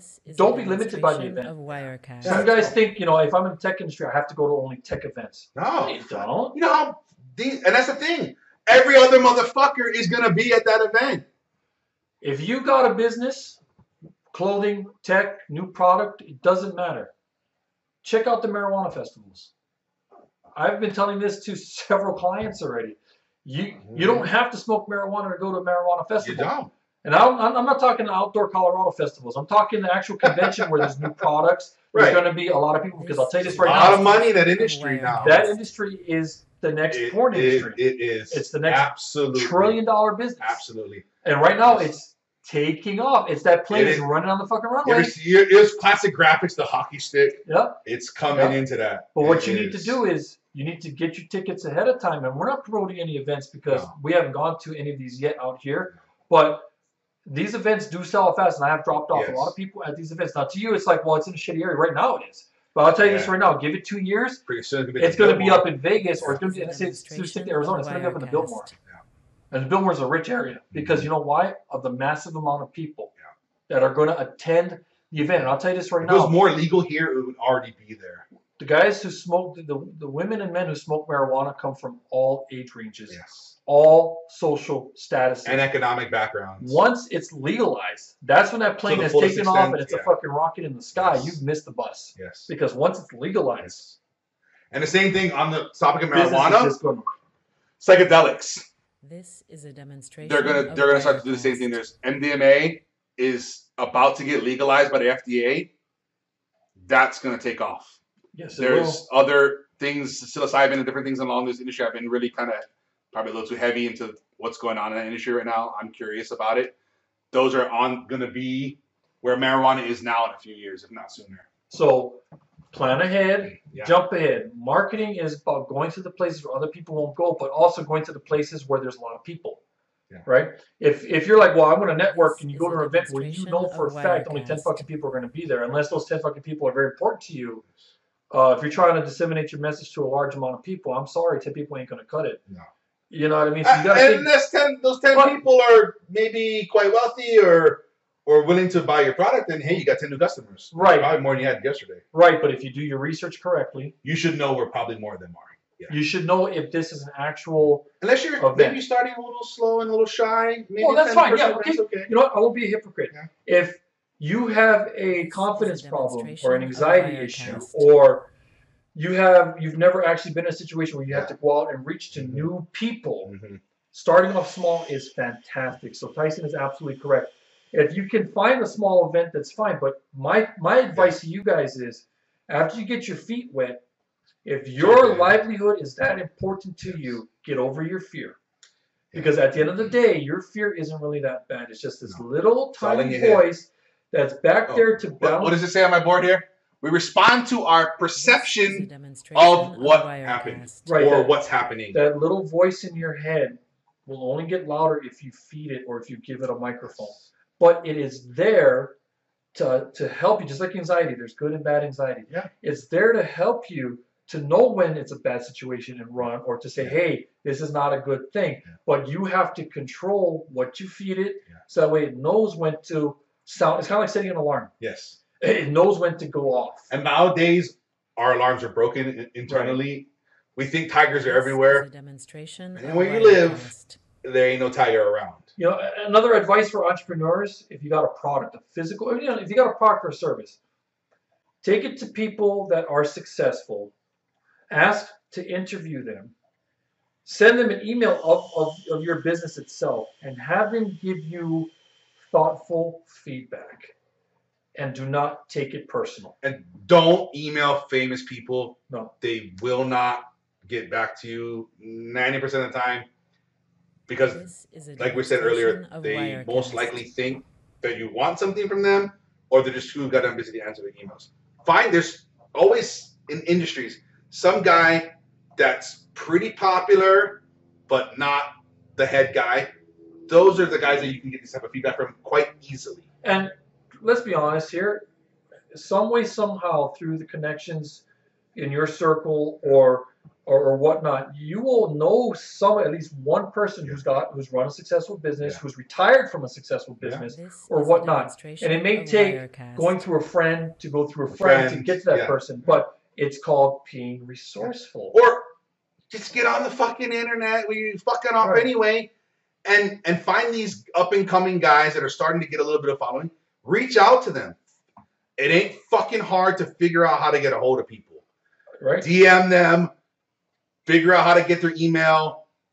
Try and guess their email. There are services I'm not going to say anything about that can either get you their email or figure it out for you. It's not hard, especially these mid-level guys that are kind of up and coming. Mm-hmm. They're a little easier to get a hold of. So there's ample opportunity for you to get feedback. So my last advice for you guys with this is to get the feedback. To get the feedback from these people before you put your product live, before you put your service out there, unless your service is actually that unique, where it's kind of hard to find somebody in that industry. That means you have to be very specialized. That's fine. And you just create your blue ocean. Then just go for it. But you have to be even more specific when you do that. You have to be more in tune with what you're doing and how you're doing, because you don't have guidelines. And you have to be patient. If you have a new product and a new market, you gotta be patient, because you're gonna have to spend the time, energy, resources, and money educating the market, a new segment or whatever it be, on your product, why it's solves their problem or whatever it be that it does. Right. So that's just a little bit of things for entrepreneurs. I mean, there's a whole realm of different things, but at the end of the day, to sum it all up, it really comes down to knowing who you are and your mindset. And that is what Win the War from Within does. See, the Win the War from Within is not only about personal battles and struggles with PTSD or anxiety or those type of issues that can limit your progress. It also deals with business stuff, as far as how we bridge the gap between that mindset thinking from your personal to your business life, because a lot of our limitations that we carry in our personal life will hinder the process and progress of our business life, whether you own a company or you work for somebody. But we don't think that way. It's like we put two different caps on, and we don't believe enough that our personal lives aren't really affected. They bleed over. They absolutely bleed over. Right. They actually bleed over. So Win the War from Within is actually telling you that there's a battle in you, a struggle on how to improve, how to take the control back, on how to be a better person than you were yesterday, how to live for the day and to be thankful for tomorrow. That is what Win the War from Within is. And a lot of people struggle, but a lot of people have too much pride to ask for help.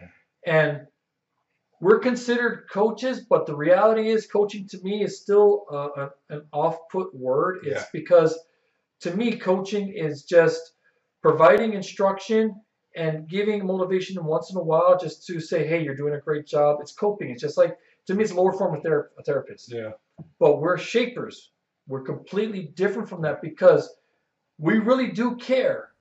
But we really don't care about limiting you. Yes. We don't care about keeping you on for 20 years. If we I don't care about your bullshit excuses. I don't want to hear it. If we keep you on as a retainer, that's only because we understand completely that there is going to be times where there's a slip up.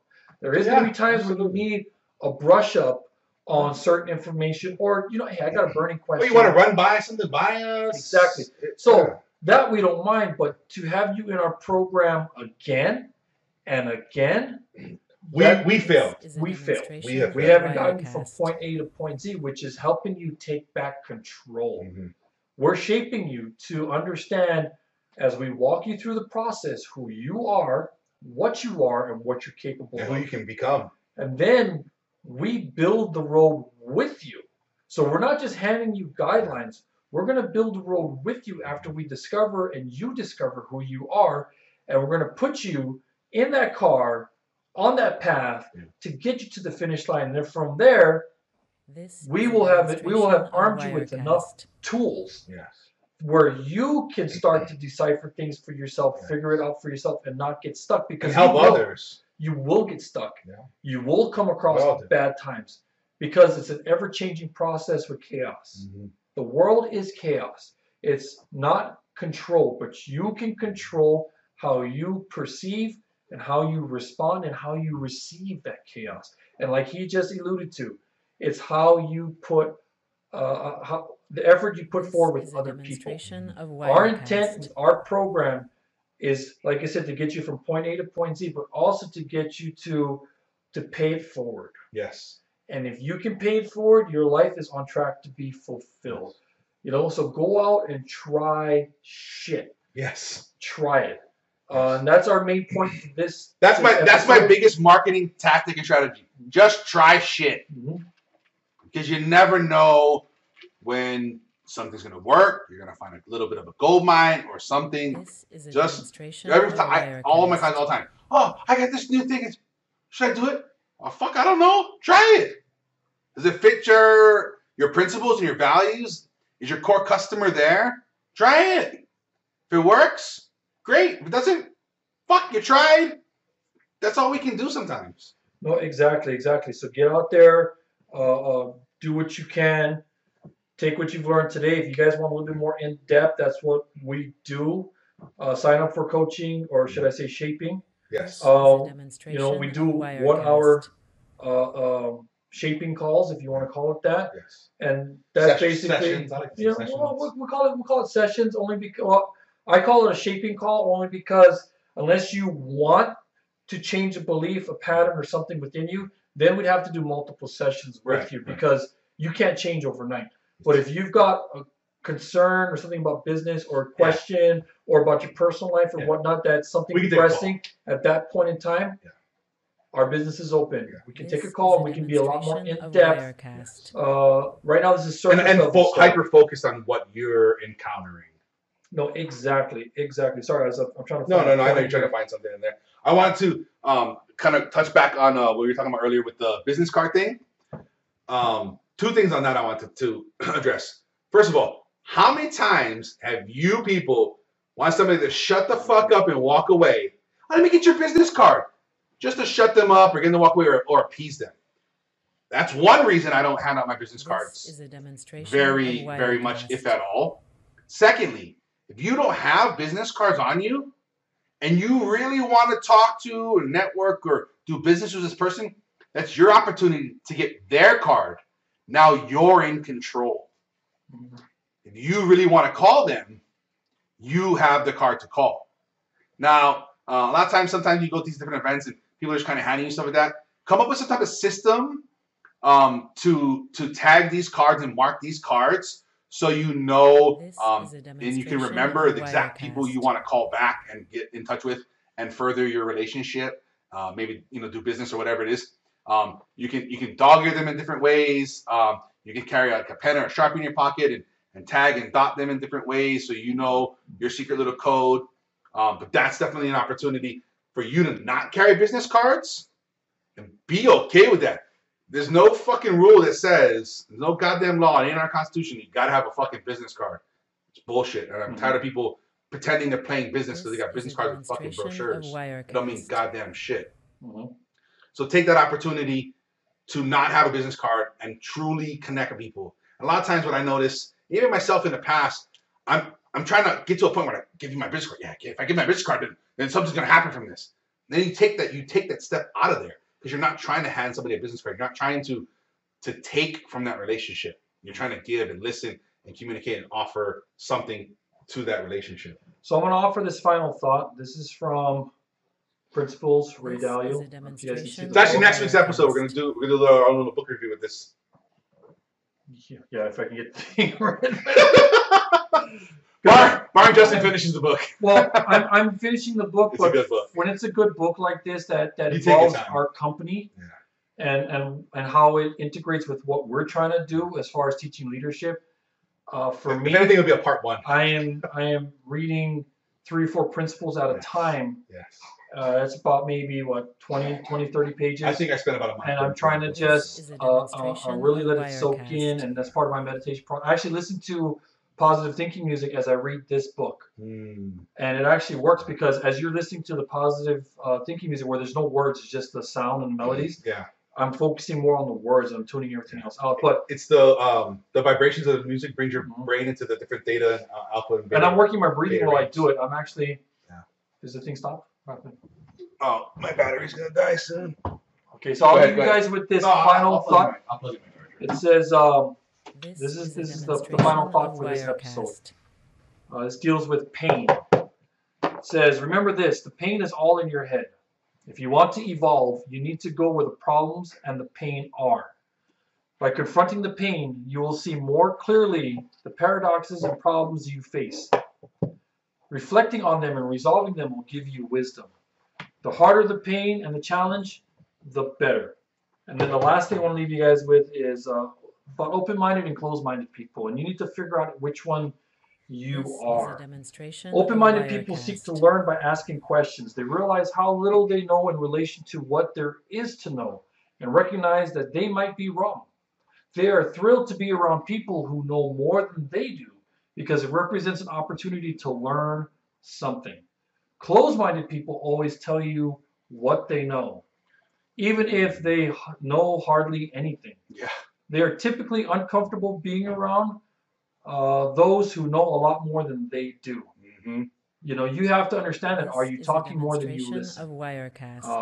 So keep that in mind. Chew on that until next week's episode when we talk more about this book in depth. I've only got, I'm on the fifth principle right now on this one. Worst case scenario, we do part 1 to part 2.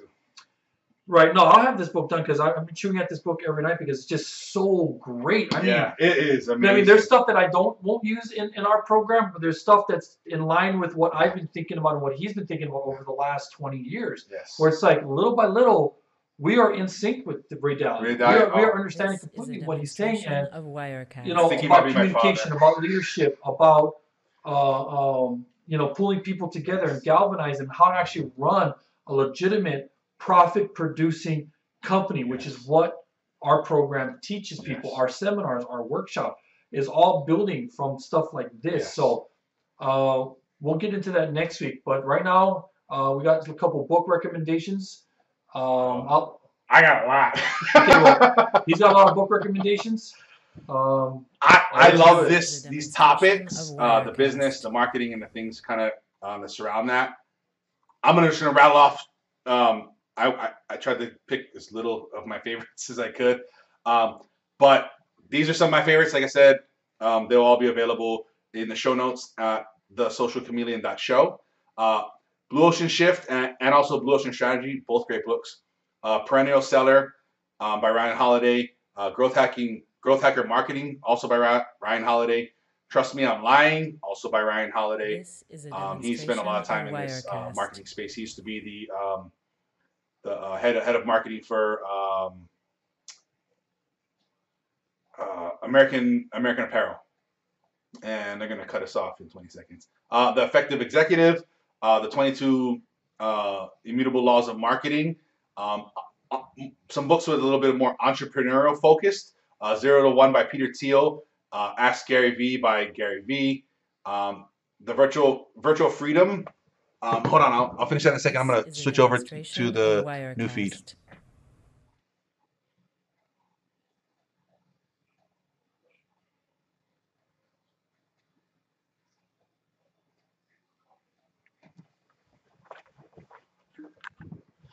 Okay, we're back on the latest feed. That was an hour 2. So back to my book recommendations. Entrepreneurial focused books. If you're an entrepreneur, these books are a little bit more tailored to you and your thinking and your styles and things like that. 0 to 1 by Peter Thiel. Ask Gary Vee by Gary Vee. I haven't read his new book, Crushing It. Also, was it Left Hook, Right Jab, something like that. Jab, Jab, Right Hook, something like that. That was also really great too. Virtual Freedom by Chris Ducker. This is a book about utilizing virtual assistants and virtual employees and stuff. I think that's very, very vital in this economy and world we live in now. It's all about time. It's very, very, and not just all the time. It's a demonstration. You don't have to only hire people in your geographic location. Yeah, it's saving time. Yeah, absolutely. That's what I'm trying to get. Yeah, maximizing the time so that way you can maximize your effort and resources. Yeah, exactly. A lot of these guys, the Silicon Valley guys now, they're saving just a shit ton of money by hiring employees that live in Wyoming, Texas, all these places. The cost of living is so low. You hire an engineer in Silicon Valley. Let's just say he's $5,000 a week, and the same exact talented engineer that lives in Austin, Texas, he's only $2,000 a week. This is just examples, not real figures. But so that is an opportunity, right? So now you can have 2 guys, maybe 3 for the price of 1. I'm not talking about lesser quality talent. I'm talking about the same quality talent. Just they don't live in your city. They're not necessarily pulled around, the Silicon Valley or wherever your industry's, mecca is. And it's not just in America. There is a wealth of talent in other countries, and reputable countries. Don't dismiss the virtual talent that's out there. That's a great book on understanding how to find, get, manage those employees, and also The Trusted Advisor. A great book on understanding how to kind of transition into that advisory mentality and maybe even as a role. book recommendations, and also a lot of the books from the past episodes. They're also, if you go to the socialcommunion.show, or also winthewarfromwithin.com, there's just a section that's just the book recommendations by episode. A lot of those books from the past episodes easily bleed over, and I tried to leave out those we've already mentioned. There's a lot of those great books that are pivotal books on business and the marketing topic. I have no books. You know, nothing. My list is long enough for you. Did I cover it all? All right. You want to issue a challenge or anything? Do you have a challenge to issue this week? No, I'll issue the same challenge I've been issuing every night to people. Get out there and face negativity with positivity. If you're at work, make positivity louder. If it's in your personal life, whatnot, with your kids, with your husband, with your wife, with your girlfriend, with your boyfriend, doesn't matter, with your coworkers. Every chance there's a negative situation, you fight back with a positive, thoughtful response, or you just smile and say, well, that's interesting, thank you, and walk away. Try to practice positivity as much as possible and see how you feel about it, because it has a direct correlation with your health. Yes. It's less stress that's provided onto you. But that's what I want to challenge you guys to do, is to be as positive as possible, or at least do one good thing for somebody random that you don't know. You know, try to just spread some type of positivity somewhere. It doesn't matter what it is, but get out there, do shit. I'd like to add on to that by a try things challenge. Go out there, do things and go to places. Legal things. That's up to you. No, I'm not saying maybe not. I mean, if you do dumb shit, that's on you. But go do things and go to places others aren't. Find those seams and those areas people aren't. A lot of people nowadays, they just sit at home on the internet. You know, go knock on some fucking doors. Go see people in person. Yep. Go do things in your industry others aren't doing. Go places in your industry others aren't going, barring your customers are there. Yep. That's my challenge to you folks here. Go try something different and new that you haven't done. Maybe you've been thinking about it and like, well, people in my industry don't do this. That's the thing. Go fucking do. Try it. What happens? Nothing. You tried it. Maybe it works. Maybe it doesn't. Who gives a shit? You tried it. Learn something from the failures or the successes. Mm-hmm. Adjust and either do it again, do it better. Just go try shit. Mm-hmm. Oh, thank you guys for joining us, man. You have a final closing thought there? Yeah, I just want to say thank you guys for joining us here tonight. You guys can follow us on our journey all week long at Win the War from Within on Facebook, Instagram, and Twitter. As always, everything we talked about here tonight can be found at thesocialcommunion.show. Until next time, have an amazing week, and thank you very much for your guys' time. I really appreciate it.